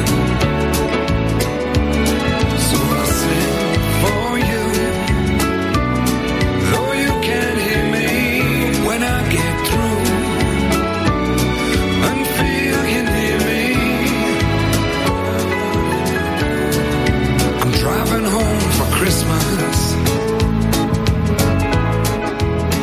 driving home for Christmas,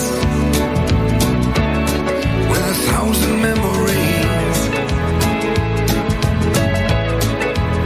I take a look at the driver next to me. He's just the same, just the same.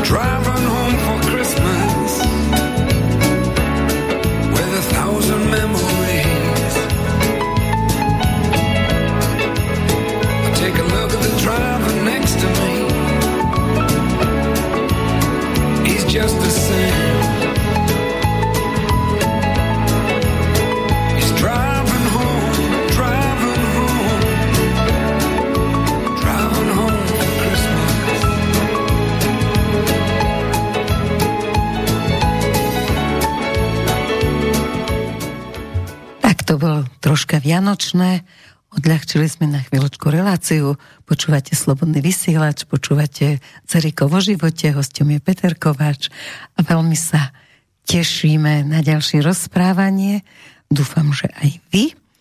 No, ty si prešiel aj niečím takým, čo sa nazýva test vnímania reality.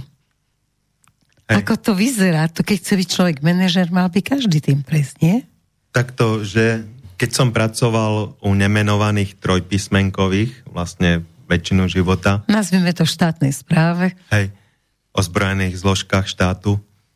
Tak podmienka na vstup boli celodenné psychotesty, okrem IQ testov, trebárs testy manažerských schopností, aj testy vnímania reality. A potom, keď som sa po rokoch dostal na funkciu, som poprosil psychológov, že aby mi teda povedali výsledky, lebo vždy si ma niekto zavolal a povedal, že počujte, že vy máte vysoké IQ, nejaký riaditeľ, a to není dobré, lebo títo ľudia nechcú poslúchať a že to tu není žiadna výhra. Alebo tiež jeden psychológ mi došiel dôverne povedať, že prosím vás, že vy máte extrémnu čestnosť, že to v tejto firme vám môže byť veľmi na prekážku, že prispôsobte sa, že snažte sa prispôsobiť, lebo tu nevydržíte. Hej. A podarilo sa prispôsobiť? Áno, aj naučil som sa znovu podľa Biblie, že kde sa radí, kazateľ král Šalamún radí svojim deťom, že nesnaž sa byť ani príliš dobrý, ani príliš zlý. A už od malička som videl, že tí príliš dobrí veľmi rýchlo zomreli, lebo tí už si tu splnili ten svoj údel a ďalší pobyt na tejto simulácii by bol zbytočný, tak oni odchádzali prví, tí dobrí. Preto sa človek čuduje, že prečo dlho. Ten dobrý človek odišiel. Zlí tu boli dlho, lebo oni majú tak možnosť polepšiť sa a niečo pochopiť. Tak to pekne vyjasňuje tú situáciu, lebo ja som od detstva plakala, že prečo zomrela teta Dobrodobová, ktorá bola taká dobrá. A to vnímanie reality, vlastne keď človek zastaví to svoje myšlenie, to rušivé, čo mení tú realitu alebo sa ju snaží nejako objasniť, tak ju človek začne vnímať. Tak ako mačka sedí a čaká, či tam bude myš a dokonale vníma realitu, každý zvuk, seba, svoje telo, svoju polohu, tak sa jej rozširuje vedomie, hej? Tak aj človek, ktorý zastaví myslenie slovom, obrazom a zvukom. Zapamätala. A sústredí sa na tú realitu okolo seba, tak ju začne rozšírene vnímať. Napríklad bola nejaká takáto joginská škola ashram v Indii vedľa Kováčskej dielne a považovali to za veľkú prekážku, dokiaľ im ten učiteľ nepovedal, že to stále búchanie to ich privádza k realite, aby nelietali do sveta snov. Hej. Chodil som na rôzne buddhistické sedenia a tam vlastne tiež sadnete si a snažíte sa zastaviť myslenie. Bežne v Bratislave boli buddhistické 3 chrámy, myslím, takže na hodinku sme zastavovali myslenie. Má to podobne, to má aj Hare Krishna, podobne to má Zen, ktorý je rozšírený v Japonsku. Čo je to Zen? To znamená sadnúť si a zastaviť myslenie. Takže znovu sme sa dostali k tomu zastaveniu myslenia, ale tentokrát cez test vnímania reality. Áno, takže dobre, čestnosť sa nehodila tam, kde si pracoval, nehodilo sa tam ani príliš vysoké IQ, tak povedz svoje skúsenosti z tejto štátnej funkcie. Nož, nechcem to ani menovať, aby som neporušil niečo. Nemenujme. Bolo to, keď padol socializmus a všetci sme boli hore na Prievicku nezamestnaní, keď bane nám technikom nedávali pol roka prémie kvôli tomu, že keby ich nedali baníkom, tak sa zbúria a rozbijú to tam. Takže nezostávalo mi nič iné, iba hľadať niečo, kde dostanem peniaze, aby som uživil rodinu, tak jedna možnosť bola informatik, ale vtedy aj informatici, čo programovali, boli tak biedne platení, že čoskoro ma to prešlo a otvoril som telefónny zoznam. Jediná stabilita je štátna správa. Všetko, čo sa začína Slovenska, je dobré. Slovenská sporiteľná, Slovenská pošta, vtedy ešte aj sporiteľná bola štátna. Teraz už nie. Hej. Takže zavolal som. Áno, pošlite si žiadosť, životopis, poslal som. V zapätí ma volali za pár dní už na tieto testy rôzne a zdravotné a podobne. A či môžem za týždeň nastúpiť. No tak akože skúsim to vybaviť a za týždeň som už bol tam. Hej, začal som ako informatik a vtedy to bolo, keď si už informatik, tak si aj zároveň analytik a máš na starosti databázy a doplňať ich a podobne. Takže tam je veľa zaujímavých informácií. Milióny a milióny zaujímavých informácií, hlavne keď človek sa môže pripojiť všetkým dostupným databázam, o ktorým sa ľuďom ani nesnívalo, alebo požiadať nejaké veci, keď je to v rámci nejakej akcie. Takže postupne som tam prešiel, ako analytik ma tam, poviem, bolel zadok, krka a podobne, alebo človek 10 hodín denne sedí. Hej, a už keď som chytil myš už som do ruky, nie tú živú, ale počítačov už ma boleli ruky, tak som chcel niečo dobrodružnejšie, hej, tak som bol operatívny pracovník, hej, darilo sa mi, ale tam nie je cieľ, že keď sa niekomu darí mu nejak pomôcť, ale zlikvidovať ho. Ja som tam prežil 5 vlád a po každej vláde 5 vlád? Hej, 5 riaditeľov, všetkých dali dole, ešte aj čo boli v skupine, jeden vedúci skupiny a druhý jeho podriadení, ešte aj tí sa museli vystriedať. Hej. Vždy došli zvonku ľudia bez psychotestov, ktorí nemuseli ísť na psychotesty. Co sa nedalo vyžadovať nejakým systémom? Dokonca niektorí, čo išli na psychotesty a neurobili ich a mali tam napísané v spise, že sú patologická osobnosť, poznám taký prípad, tak zápätí za tým bol list od tedajšieho vysokého politika, že za každú cenu ho musia zobrať a tí ľudia sa potom vozili po sekretárkach, ktorí s nimi nechceli mať sex. Každého schopného človeka sa snažili odtiaľ vyštvať. Podporovali rôzne udávanie, čistky, vyhadzovali docenti, ktorí ovládali dokonale 5 svetových jazykov, čistili klietky od hovien pre psov a podobne, skrátka dehonestovať ľudí, ponížiť ich a kto bol schopný, tak ho zlikvidovať a celú túto štátnu trojpísmenkovú organizáciu znefunkčniť, aby sa ďalej dalo kradnúť a rabovať. Takže toto nie je vynález tejto vlády neschopnej? Nie. A pýtali sme sa zahraničných týchto rôznych trojpísmenkových, ako to tam je. A div sa svete, bolo to tam všade rovnako, až na to, že keď niekoho chceli potopiť v USA, tak ho dali na nejaký maják na Aliaške, ale nevyhodili ho. A okrem toho, títo rôzni despotovia, čo sa dostali na funkcie, si tam vytvárali svoj svet so svojimi pravidlami a neuveriteľne šikanovali a ponižovali ľudí a vršili sa na nich a mali nad nimi úplnú moc, pretože v civile človek ide na políciu a povie, čo sa tam deje, alebo do novín, a má šancu nejakú, že sa to bude riešiť, ale tuto podpisuješ, že to neprezradíš. Že nič nepoviete a vyhrážajú sa, že to je štátne tajomstvo, aké svinstva sa tam robia. Hej? A takže ľudia držia zobák a krok, lebo sa ešte nedostali do basy za to, že povedia pravdu. Akože všetci poznáme prípad jedného nemenovaného analytika, ktorý jednému nemenovanému novinárovi doniesol spis, čo od posluchov, čo sa tam dialo, on z toho napísal knihu. No samozrejme ten analytik vyletel, urobili mu totálnu kontrolu vo veciach a keďže je tam toľko predpisov a každý týždeň pribúdajú ďalšie, že urobiť niečo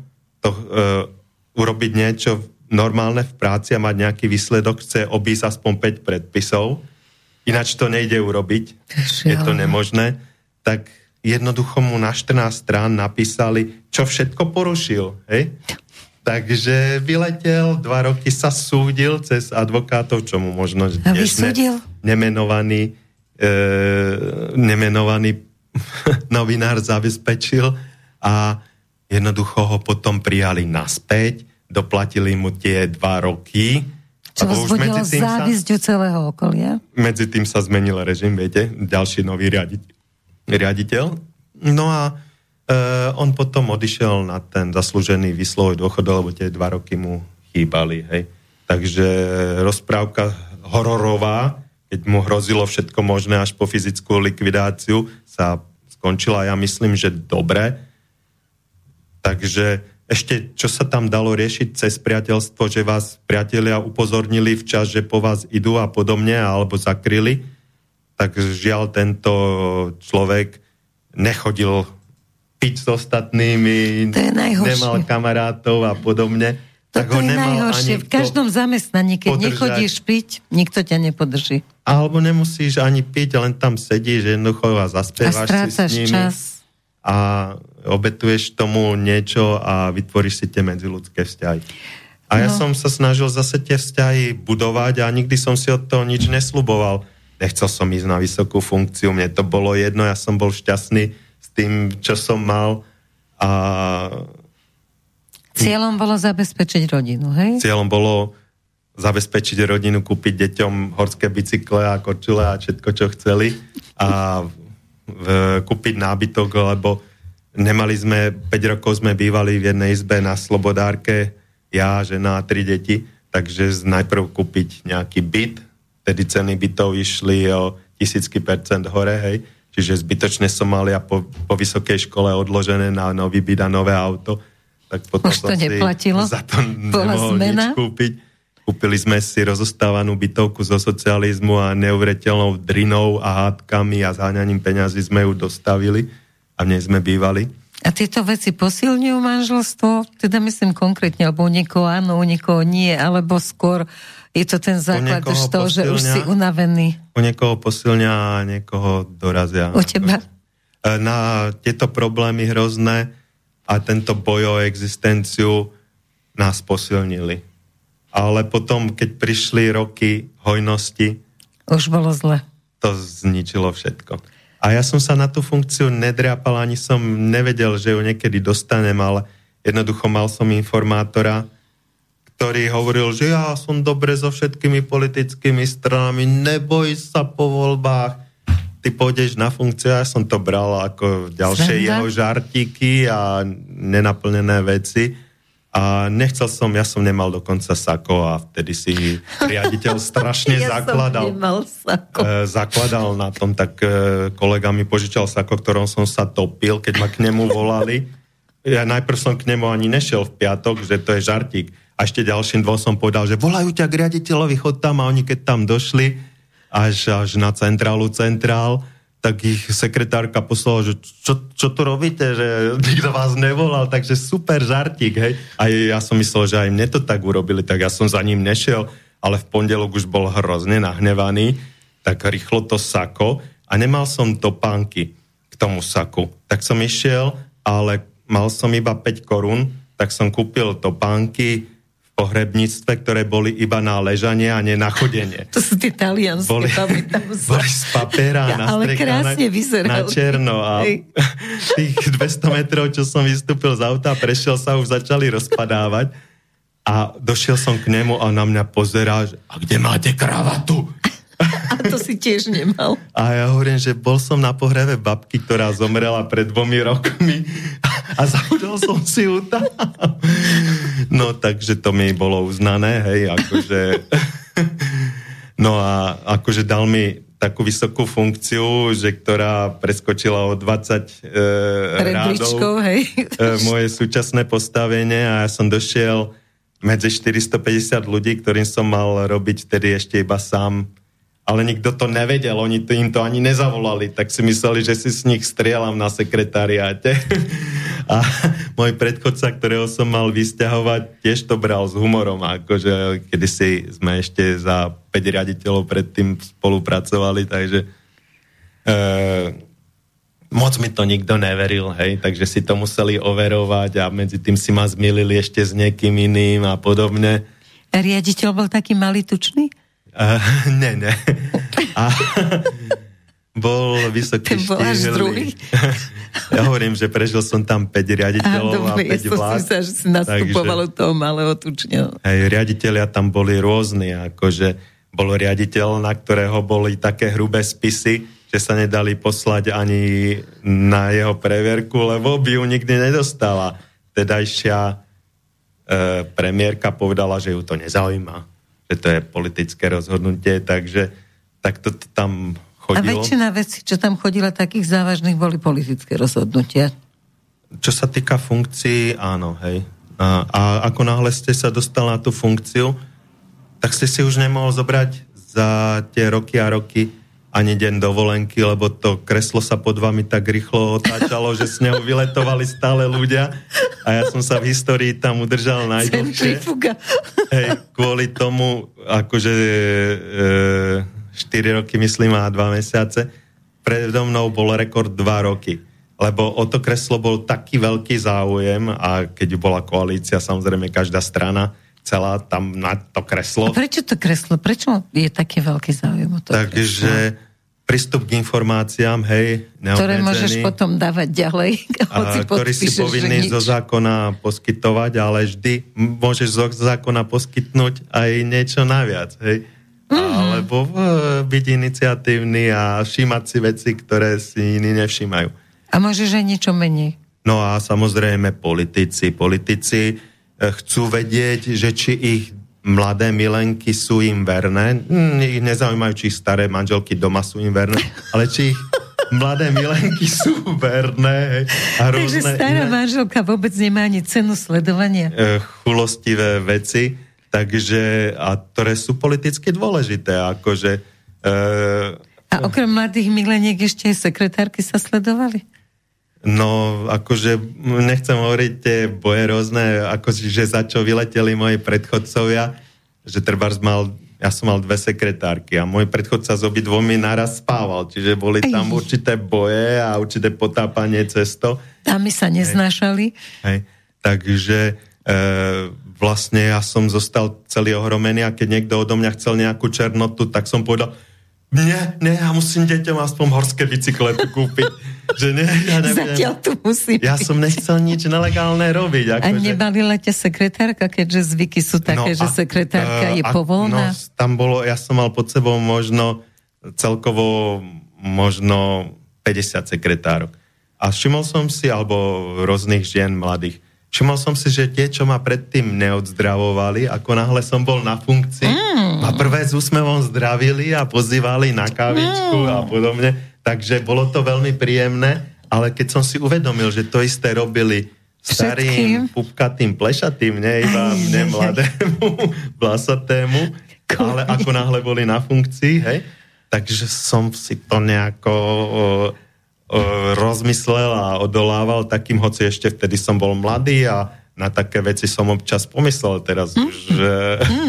A mal si najlepšie auto? Lebo babi aj tie auta mal som najlepšie auto, ale išlo tak strašne rýchlo, že som si uvedomil, že asi sa na ňom zabíjam, lebo predtým tá hrdzavá 20-ročná Škoda Felicia, čo som mal a stratil som výfuk na diaľnici. Ťa udržiavala, aby si neprekračoval. Udržiavala tým hlukom, že som chodil po diaľnici 90 a mimo diaľnice 60 a toto išlo tak rýchlo, že človek sa zamyslel a išiel 200 cez dedinu. Tak reku, toto nie. Zavolal som si najlepšieho chalana z operatívy, ktoré mal nejaký črep a som mu daroval svoje auto. A ja som si zobral starú hrdzavú Ladu Nivu, na ktorej nesvietili svetla a keď bola fakt úplná tma, som si pušťal trojuholníky a to mi oblikovalo cestu, či idem ešte po ceste. Tie Lady Nivy sa doviezli kedysi ešte za prvého riaditeľa trojpísmenkových 150 z Ruska deblokácia, my sme im tam posielali topánky nesparované na pravú a ľavú nohu a oni nám za to poslali Lady Nivy, ktoré keď sa viezli z Košíc ale mali motor do Bratislavy, tak polovica ich zostala po ceste a museli ich prísť odtiahnuť, hoci boli úplne nové. Kúrenie malo 2 polohy. Ako je to možné? My sme mali Ladu a vydržala.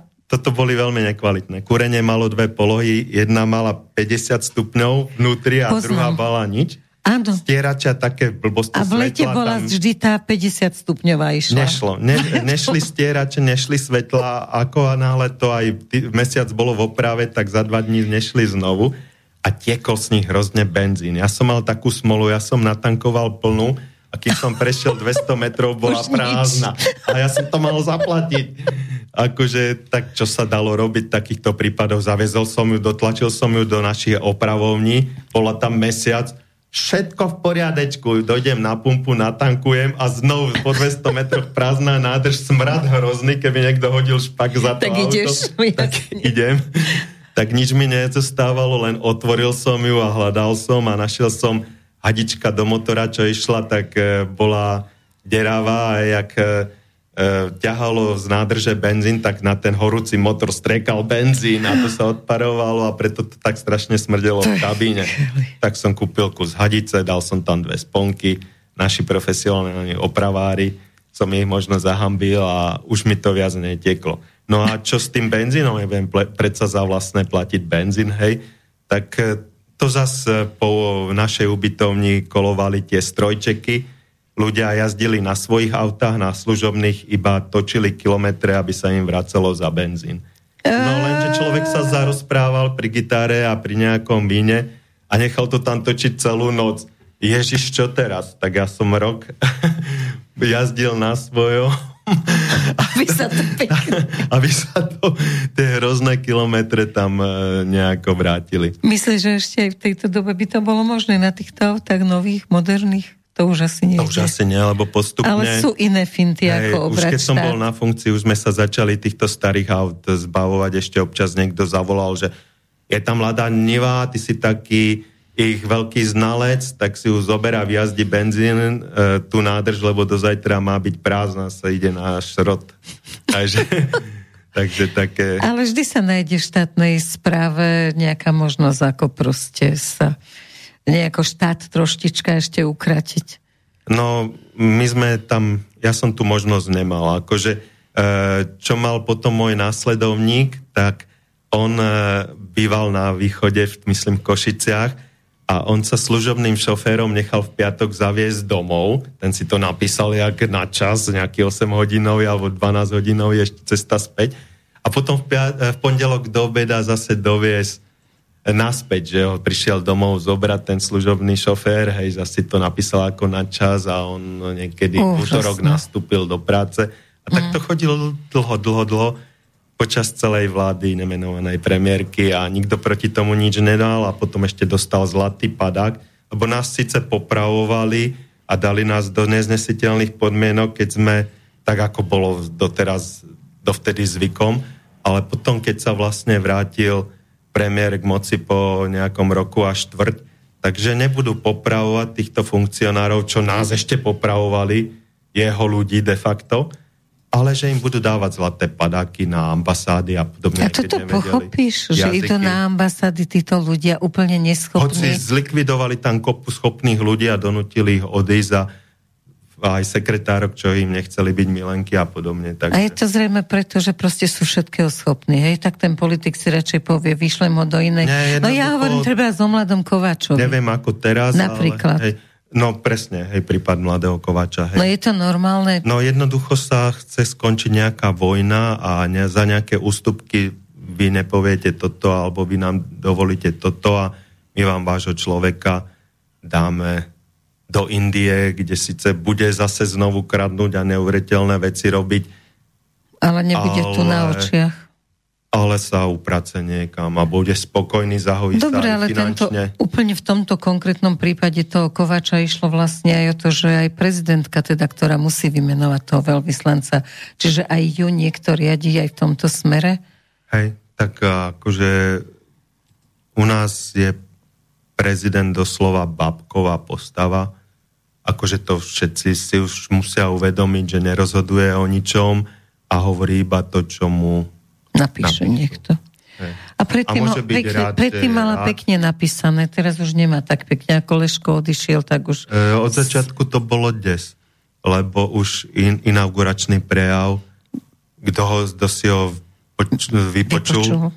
Tam vedľa, akože medzi veľvyslancami bol ruský veľvyslanec a ona povie, akože priamo, že našou hlavnou hrozbou a nepriateľom je Rusko, čo dovtedy nebolo, odkiaľ máme všetku ropu, kovy, urán a plyn, takže je to dosť nepoužila vlastnú hlavu. Ale našťastie ich neberú títo politici vážne. Hej, takže... Najmä významný veľvyslanci. Tým nevýznamným je to úplne jedno, kto je tu prezident a tí významní. V podstate môžu tárať, čo chcú.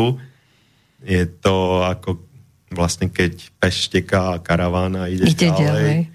Ty si bol v trojpísmenkovej aj keď sa riešila gorila?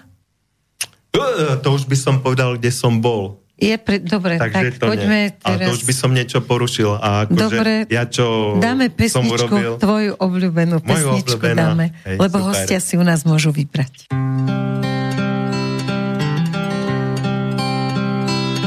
Jako suchý starý strom, jako všeničící hrom, jak v poli tráva. Připadá mi ten náš svět plnej řečí a čím víc, tím líp se mám. Budem o něco se rvát, až tu nezůstane stát na kamení kámen. A jestli není žádnej Bůh, tak nás vezme země vzduch, no a potom amen. A to všechno proto jen, že pár pánů chce mít den bohatší králů. Přes všechna slova, co z nich jdou, hrabou pro kuličku svou, jen pro tu svou.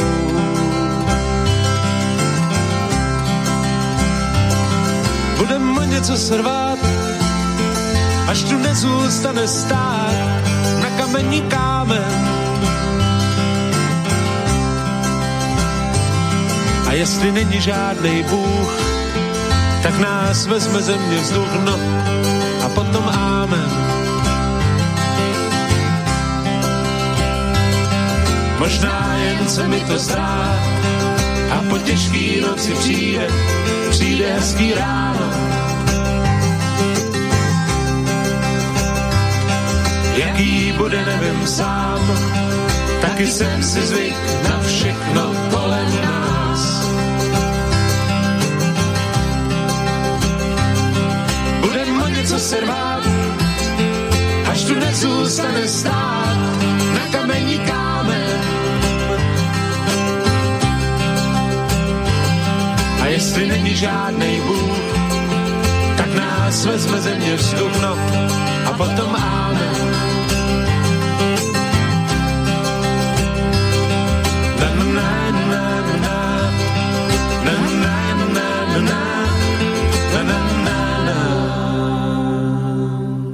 Počúvate Slobodný vysielač, hosťom je Peter Kováč a my pokračujeme ďalej po pesničke.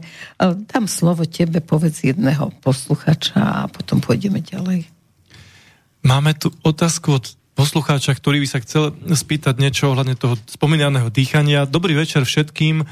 Chcel by som sa opýtať, ako by malo správne prebiehať spomínané dýchanie do plúc, bránice, do brucha. Už odznelo, ako by mali dýchať ženy. Čo muži? Je to inak? Ďakujem krásne vopred, poslucháč Samuel. Tak chcem povedať, že medzi mužmi a ženami v dýchaní nie je rozdiel. Sice staré spisy, pránajáma, ktoré sa venujú dýchu, uvažujú vždy iba o mužoch, pretože ženy boli vtedy v inom postavení ako muži. Ale dýchali sme. No ale dýchanie je univerzálna vec. Od vášho dýchania záleží vaša nálada a záleží aj váš život a vaše zdravie a váš osud. Ako sme už spomínali, rozčulený človek dýcha ináč, vystrašený dýcha ináč, ale dá sa to ovplyvniť aj opačne. To znamená, že vašim dýchaním ovplyvníte aj vašu depresiu, aj vaše životné postoje, aj vašu náladu. Takže dýchanie, možno keď si nájdete na internete plný jogový dých, to znamená, že dýchanie všetkými možnými svalmi, čiže svalmi, u mužov je to hlavne bránica, to vidíme, keď ležia, ako sa im nadvihuje brúško. Potom sú to medzirebrové svaly, ktoré sa rozpínajú a tým zväčšujú pri nádychu hrudný koš. A u žien je to hlavne to dýchanie do hrotov plúc, to nedostatočné, ktoré muži často ani nevedia napodobniť. To je, keď má žena v dekolte náhrdelník, tak vidíme, ako sa jej dvíha a spúšťa, alebo dýcha hore do hrotov plúc. Hej? Takže pre nich je to tak jednoduchšie aj kvôli tehotenstvu, keď nemôžu dýchať bránicou, tým, že by tlačili na ten plot, tak si zvyknú dýchať do hrotov plúc. Je to také šetrnejšie a pomalšie dýchanie, ako sa hovorí, že menej dychov alebo viac dychov skracuje život a menej dychov, ako by človek mal určitý počet dychov na celý život, tak menej dychov predlžuje život. Takže ženy sa aj dožívajú dlhšie, možno aj kvôli dýchaniu, že dýchajú ináč a šetrnejšie ako muži.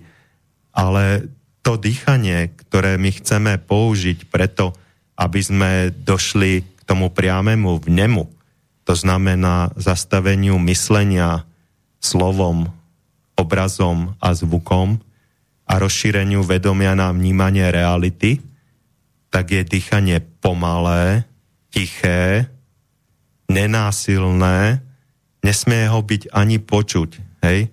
Úplne uvoľnené, jemné dýchanie, ako keby sme jemne ovoniavali vzduch a sledujeme prúdenie vzduchu v nosných dierkách, hej? Sledujeme prúdenie vzduchu a jeho chladivý účinok vrtane až do plúc a zase pomaličky vydychujeme, ale všetko musí byť uvoľnené, nenásilné, to znamená nenafúkovať sa ako nejaká lopta, ale pomaličky sledovať dých. Nie ovplyvňovať ho, ale naučiť sa ho sledovať. A už len tým, že ho sledujete, tak sa vám ten dých prehlbí a skvalitní. No poďme k tomu preperstvu, lebo čas sa chýli a ja mám ešte toľko otázok. Budem ťa musieť pozvať ešte raz. Dobre, tak poď k tomu preperstvu. To bude tiež teraz zaujímavé, že čo by sme mali mať doma prichystané, alebo prečo vidíš, že vlastne sa blížime k tomu, že bude treba mať doma nejaké zásoby, niečo? Môže sa stať napríklad, že aj ochoriete a teraz, ako je moderné ochorieť na COVID, tak vás nezoberú doktorovia, môžete sa cítiť tak biedne, že jednoducho nemôžete si ísť nakúpiť alebo nechcete niekoho obťažovať a riskovať, že ho nakazíte, tak je dobré vždy mať doma určitú zásobu. Sú veci, ktoré sa nekazia. Sú dehydrované potraviny, sú napríklad ryža, ktorá sa ukázalo, že vydrží pri správnom skladovaní v suchu a v sklených nádobách, napríklad v zaváraní nových fľašiach, že vydrží dokonca 40 rokov a že tá kvalita sa nejako veľmi nezníži. Takisto cestoviny. Olej? Olej je základ, samozrejme, lebo olej dokáže vylepšiť chuť veľa jedál a môžete na ňom aj pripravovať napríklad mäso veľmi rýchlo. Nemusí sa piecť v trúbe hodiny, ale na oleji ho vypražíte za pár minút. Takže olej, sol, cukor, potom sú to rôzne zaváraniny, trebárs kompoty, džemy, kapusta zaváraná a podobne. Za mojich čas sa zaváralo mäso, ale už neviem, ako dlho vydržalo to zavarenie. Moja babka tiež po zabíjačke zavárala takzvanú treba zabíjačkovú kapusta s mäsom a vydržalo to až pol roka. Trebárs babka zvykla dávať vajíčka, keď sliepky niesli v lete do vápennej vody a vydržali bez chladničky pol roka na zimné obdobie, keď sliepky neniesli. Takisto ľudia si vedeli doma robiť konzervy. Teraz to nie je nutné, môžete si nakúpiť konzervy, ale pozor, keď ich dáte niekde do pivnice, kde je vlhko, tak vydržia ešte menej, ako je záručná doba, lebo ten obal zhrdzavie a tie konzervy sú dnes strašne tenučké, kedy si boli z hrubšieho kovu.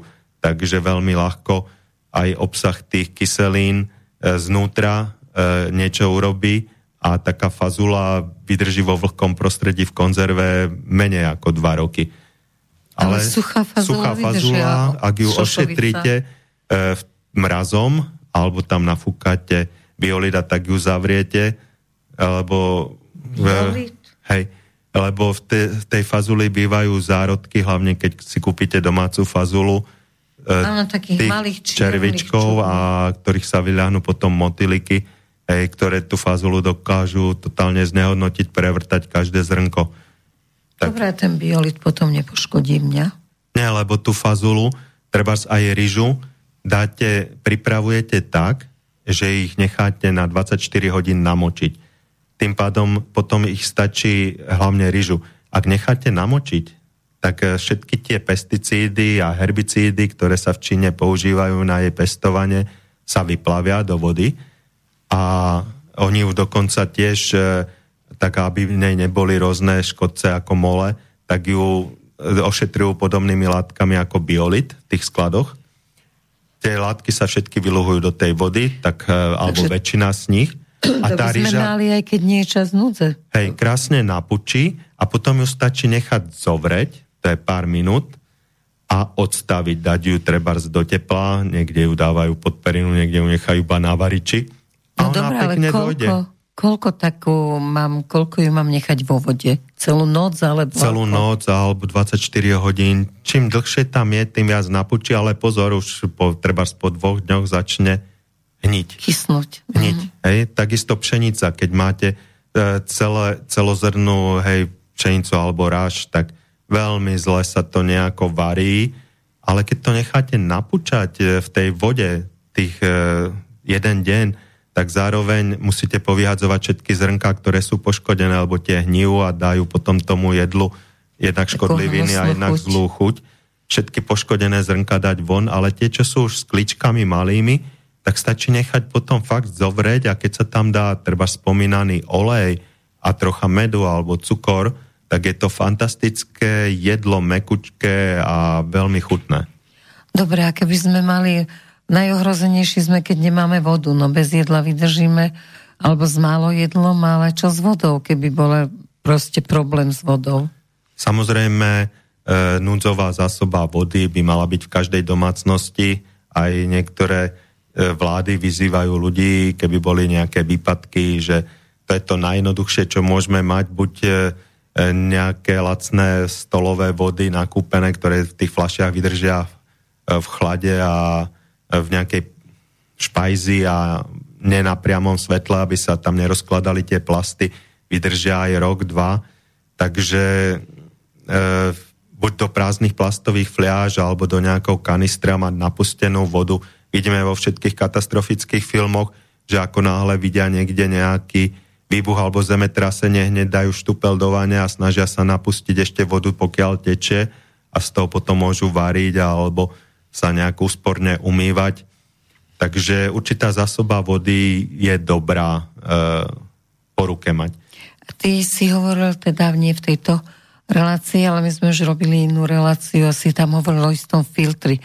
Všetci mi odtedy volali, že kde sa dá kúpiť ten filter a jak to vlastne s ním funguje. Ja som strašne veľa ľuďom sa snažil odpísať aj na YouTube, aj na vašej stránke, že kde sa dá kúpiť ten filter. Samozrejme, nie je to až také ideálne pitie. K tomu filtru je aj jedna fľaša, ktorá nie nadarmo je stláčacia. Čiže keď si ten filter namontujete na fľašu, filter stojí okolo 40-50 eur a nájdete ako minifilter na vodu na internete, tak vy tú fľašu musíte poriadne stiskať tými rukami, aby vám tieklo do úst, lebo v tom filtri sú nanočastice, cez ktoré sa to čistí od 99,9% všetkých baktérií a mikroorganizmov a samozrejme tá fľaša by, keď si dáte na tú fľašu ešte nejaké látko alebo sitko, aby vám tam nešli nejaké špiny, keď už tu v čase najväčšej núdze naberiete vodu priamo z kaluže,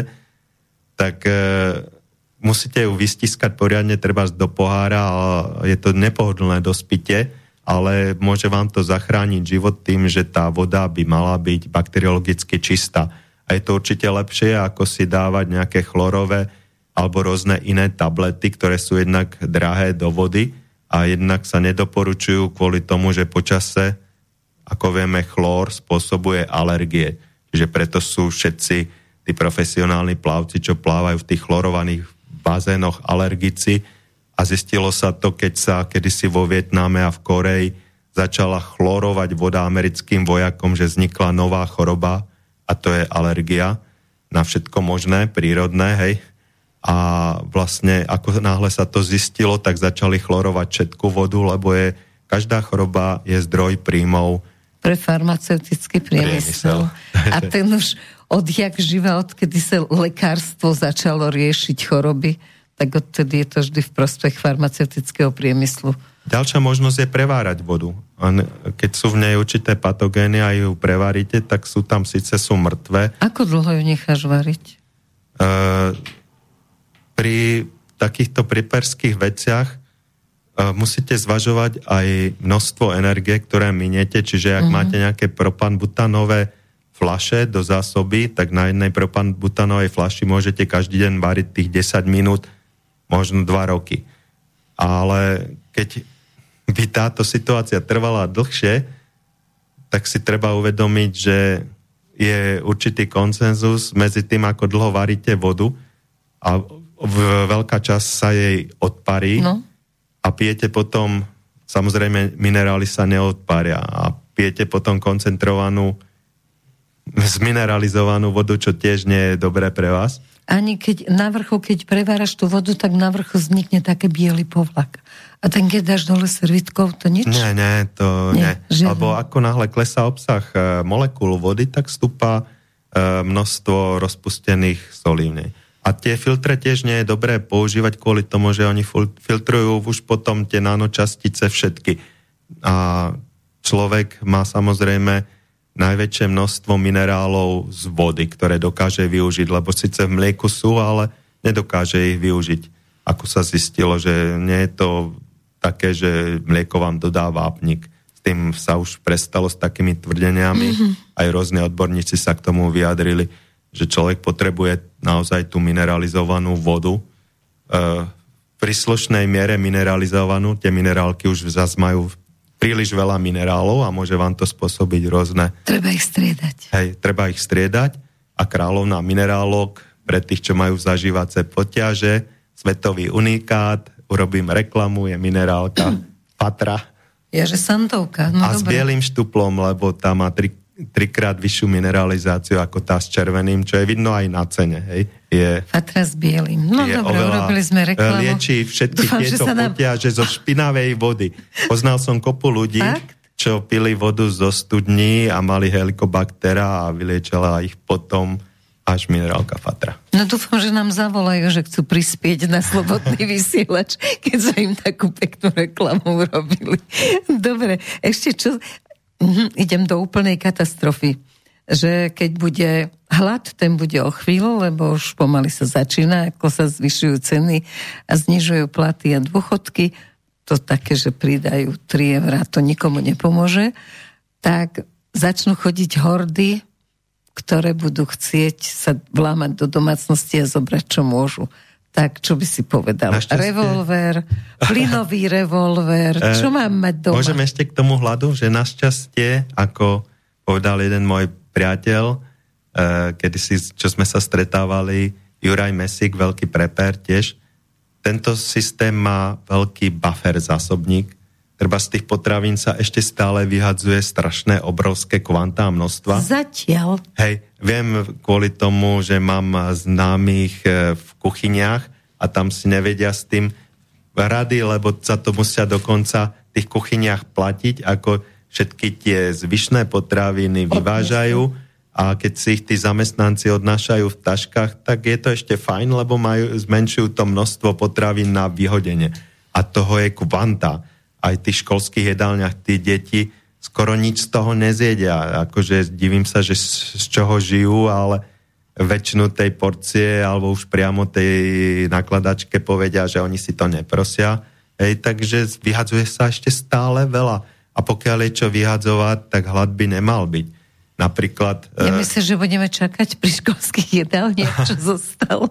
Po dedinách dali také zvláštne nádoby na kuchynský odpad, a je vidno, že po tme ich určití ľudia otvárajú a berú si zatiaľ pre tie prasiatka, hej, treba čo chovajú doma alebo podobne. Ale kto ho vie, že kto všetko si, treba aj tie veľké kontajnery, čo bývajú za rôznymi supermarketmi a trčia z nich banány a podobne, kto všetko sa tam nakrmi. Kedysi bola taká organizácia, neviem, či ešte je Food Not Bombs, čiže jedlo, nie bomby. a tí vlastne chodili pýtať po týchto supermarketoch tie všetky potraviny, čo sa vyhadzovali a z nich varili super jedlá pre bezdomovcov napríklad. Aj teraz sú tam také krabice, kde sa môžeš podeliť, keď nakúpiš. Rozdávali týmto ľuďom tie potraviny. Škoda, že neprešiel ten model, mali byť také chladničky. Tuším, podľa Angličanov sme to mali, že máš vonku chladničku a keď proste ti zostane niečo, tak to tam dobré, dáš to tam a ľudia si to vezmú uvarené proste v pohode, vezmú z chladničky a zase druhý tam dá iné veci. Ja som navrhol trebárs bývalej ex-manželke, ktorá je teraz moja suseda, rozdelili sme si pozemok na poli a ja bývam v garáži a ona v dome. Že ty si zlatý manžel. Zvyšné jedlo dávala pre mačky a naozaj mi ho tam pekne šupé popod tú bránu v tých miskách a mačky sú strašne spokojné. Akože ja som mačky chovať nechcel, ale prichylil som jednu mačku a tá mala mladé a teraz čo s nimi? Už sú väčšie ako ona, nikto ich nechce, takže mám zrazu 4 mačky. Ale mačičky sú zlaté. Každá zje viac ako človek, akože, keď to porovnávam so mnou. Takže tak dobre, ty papáš joginsky. Sprátať kilo mesa pre mačku nie je žiadny problém za deň. Akože. Fakt? Tak moja je len na granulách, no budem sa musieť postarať aj nejaké meso, možno, že ju držím na nejakej diete, ale možno vydrží dlhšie, keď papa menej. Ale ona zase sa netrasie od zimy, je doma teplúčko. Moje chodia von, majú lietacie dvierka, takže... Šťastné mačky.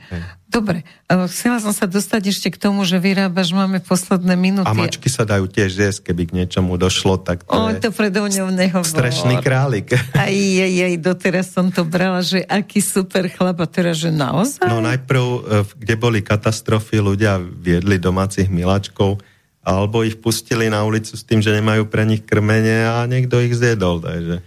Aha, no dobre, tak túto tému nechceme ako záverečnú. Ešte vyrábaš chladné zbrane, teda povedz o tých zbraniach, robíš s nimi historické zbranie, príľby, brnenia. Začal som, že som podľa internetu začal pliesť kružkové košele, viete.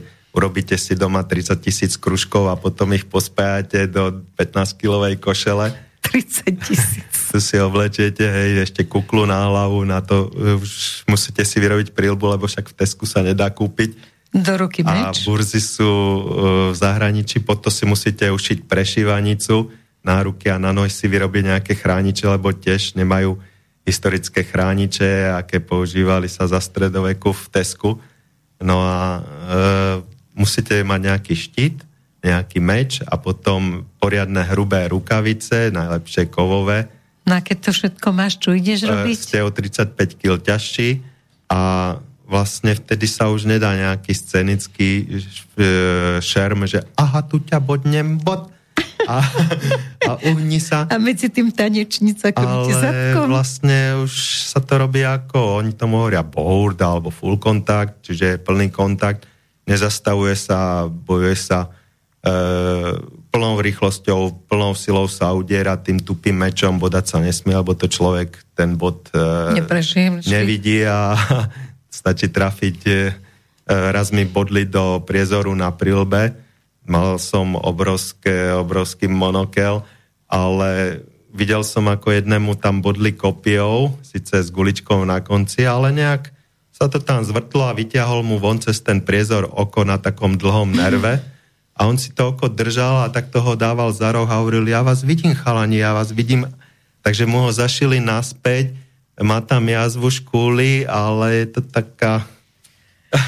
A toto ťa baví, hej? Koľky ste takíto šialenci? Ma to ani tak moc nebavilo, ale bola to dobrá partia a tá výroba ma bavila nejako a tie boje som používal na to dýchanie a uvedomenie sa, že to je len sen a netreba sa báť, aj keď sanitky nestačia odvážať. Takže najväčšie tie bitky sa robili, kým vznikla táto pandémia, v Česku, napríklad Libušín, to bolo 1000 na 1000 bojovníkov. Tam už všetci takíto ťažkodenci by som to nazvala. Tam stačilo fakt už len padnúť a tie ďalšie rady, keď vás ušlapali, tak už mali doktori kopu roboty, lebo v brnení ste o 30-40 kg ťažší, hej? Ani joga ti nepomôže. Takže je to taký dobrý spôsob na udržiavanie sa v trvalom pokoji.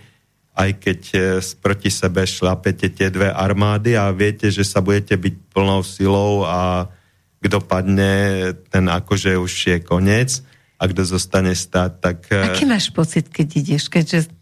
Už žiadny. A to je cieľ bojovníkov. Aby si proste išiel. Vlastne berete to ako prirodzenú vec bez nejakých emócií a vtedy máte najväčšiu šancu v boji prežiť. Akékoľvek emócie v boji, či zúrivosť, môže vám na chvíľu pomôcť, ale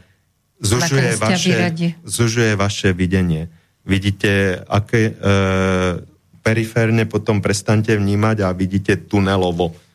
Takže sa sústredíte iba na jedného protivníka a v takýchto hromadných bitkách najčastejšie dostanete sekerou do chrbta, takže vám prevalia až brnenie alebo sekerou do hlavy.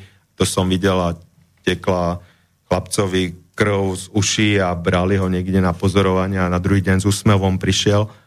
Alebo videl som tiež, ako si vlastným štítom, na ktorom mal ostré hrany, rozsekol tvár a zväčšil si úsmev ako Joker v Batmanovi a predtým sme ho volali princ Krasoň a potom mal strašne veľa stehov zvonka aj znútra v ústach, ale večer ho už doviezli a už s nami pri ohníku sa snažil aj nejaké to mäso zjesť, takže... A zase sa stal Krasoňom. No dobre, povedz, kedy používaš posledné minúty, kedy používaš emócie, keď vlastne všetko smeruje k tomu, že sa chceš zbaviť tých emócií. Emócie sú nepriateľ ale musíš ich ešte mať, ináč by si už bol v nebi, tak povedz, kedy používaš emócie. Emócie používam vždy iba nechtiac, akože snažím sa ich dýchaním zbaviť. Emócie sú cesta do pekla. A vieš sa zamilovať tým pádom? To je hupačka. Vždy, keď vás to vychýli na tú stranu tých tzv. Pozitívnych emócií, tak takisto idete z tej fázy potom zamilovanosti do tých fázy negatívnych emócií, keď tá zamilovanosť končí. Takže lepšie je tú hladinu svojho pociťovania udržiavať pokojnú, ako radia starí majstri. Tak mi to teraz na záver... Žiadne vlnky a kruhy, aby čisto odrážala tú oblohu. No dobre, tak mi to teraz prelož do ľudskej reči. Vidíš babu, ktorá sa ti páči. To sa mi už v mojom veku nemôže stať, hej?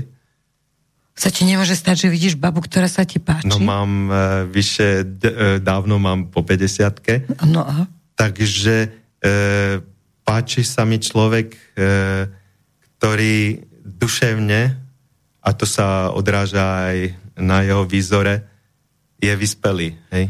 Takže ty sa zamiluješ do tej vyspelej duše? Zamilovanie nikdy. A nie, ty sa nezamiluješ do tej vyspelej duše? Láska je iné ako zamilovanie. Ale, zamilovanie je chemický proces. No hej, ale predchádza tej láske. U mladých hlavne je to chemický proces a u nás starých sme radi, keď ešte si splníme svoje tieto rôzne povinnosti a udržujeme ten vzťah, ale podľa mňa nejaké splanutia a podobne to už k nášmu zrelému veku nepatrí. Prepáčte, ospravedlňujem sa všetkým v mojom veku, že toto dieťa tu narozprávalo o tom, že čo nepatrí k zrelému veku. Ja v svojej zrelej 70-ke odkazujem všetkým, že všetky ja som typoval pocity, o dosť menej. Všetky pocity patria k tomu, lebo len vtedy je život krásny. Už jen sú pocity dôležité. Lebo len vtedy je život krásny, keď sa vieme ešte rozcítiť. A muž by mal byť tá skala, o ktorú sa majú oprieť, ktorú tie pocity nevyvrátia ako strom vo vetre. Dobre, tak to boli posledné slova našej relácie. Dúfam, že všetci budete mať také vzťahy, všetky ženy, že sa môžu oprieť o tie svoje skaly a že tí chlapi naozaj budú skalami. Hoci pri pohľade na dnešných chlapcov, ktorých sme my vychovali, sa mi ešte takí skalní nezdajú. Dúfam, že sa ešte, Peter, stretneme v relácii. Ďakujem a ja dúfam. Vám všetkým krásny týždeň. Dobrú noc prajem a zajtra krásneho Mikuláša.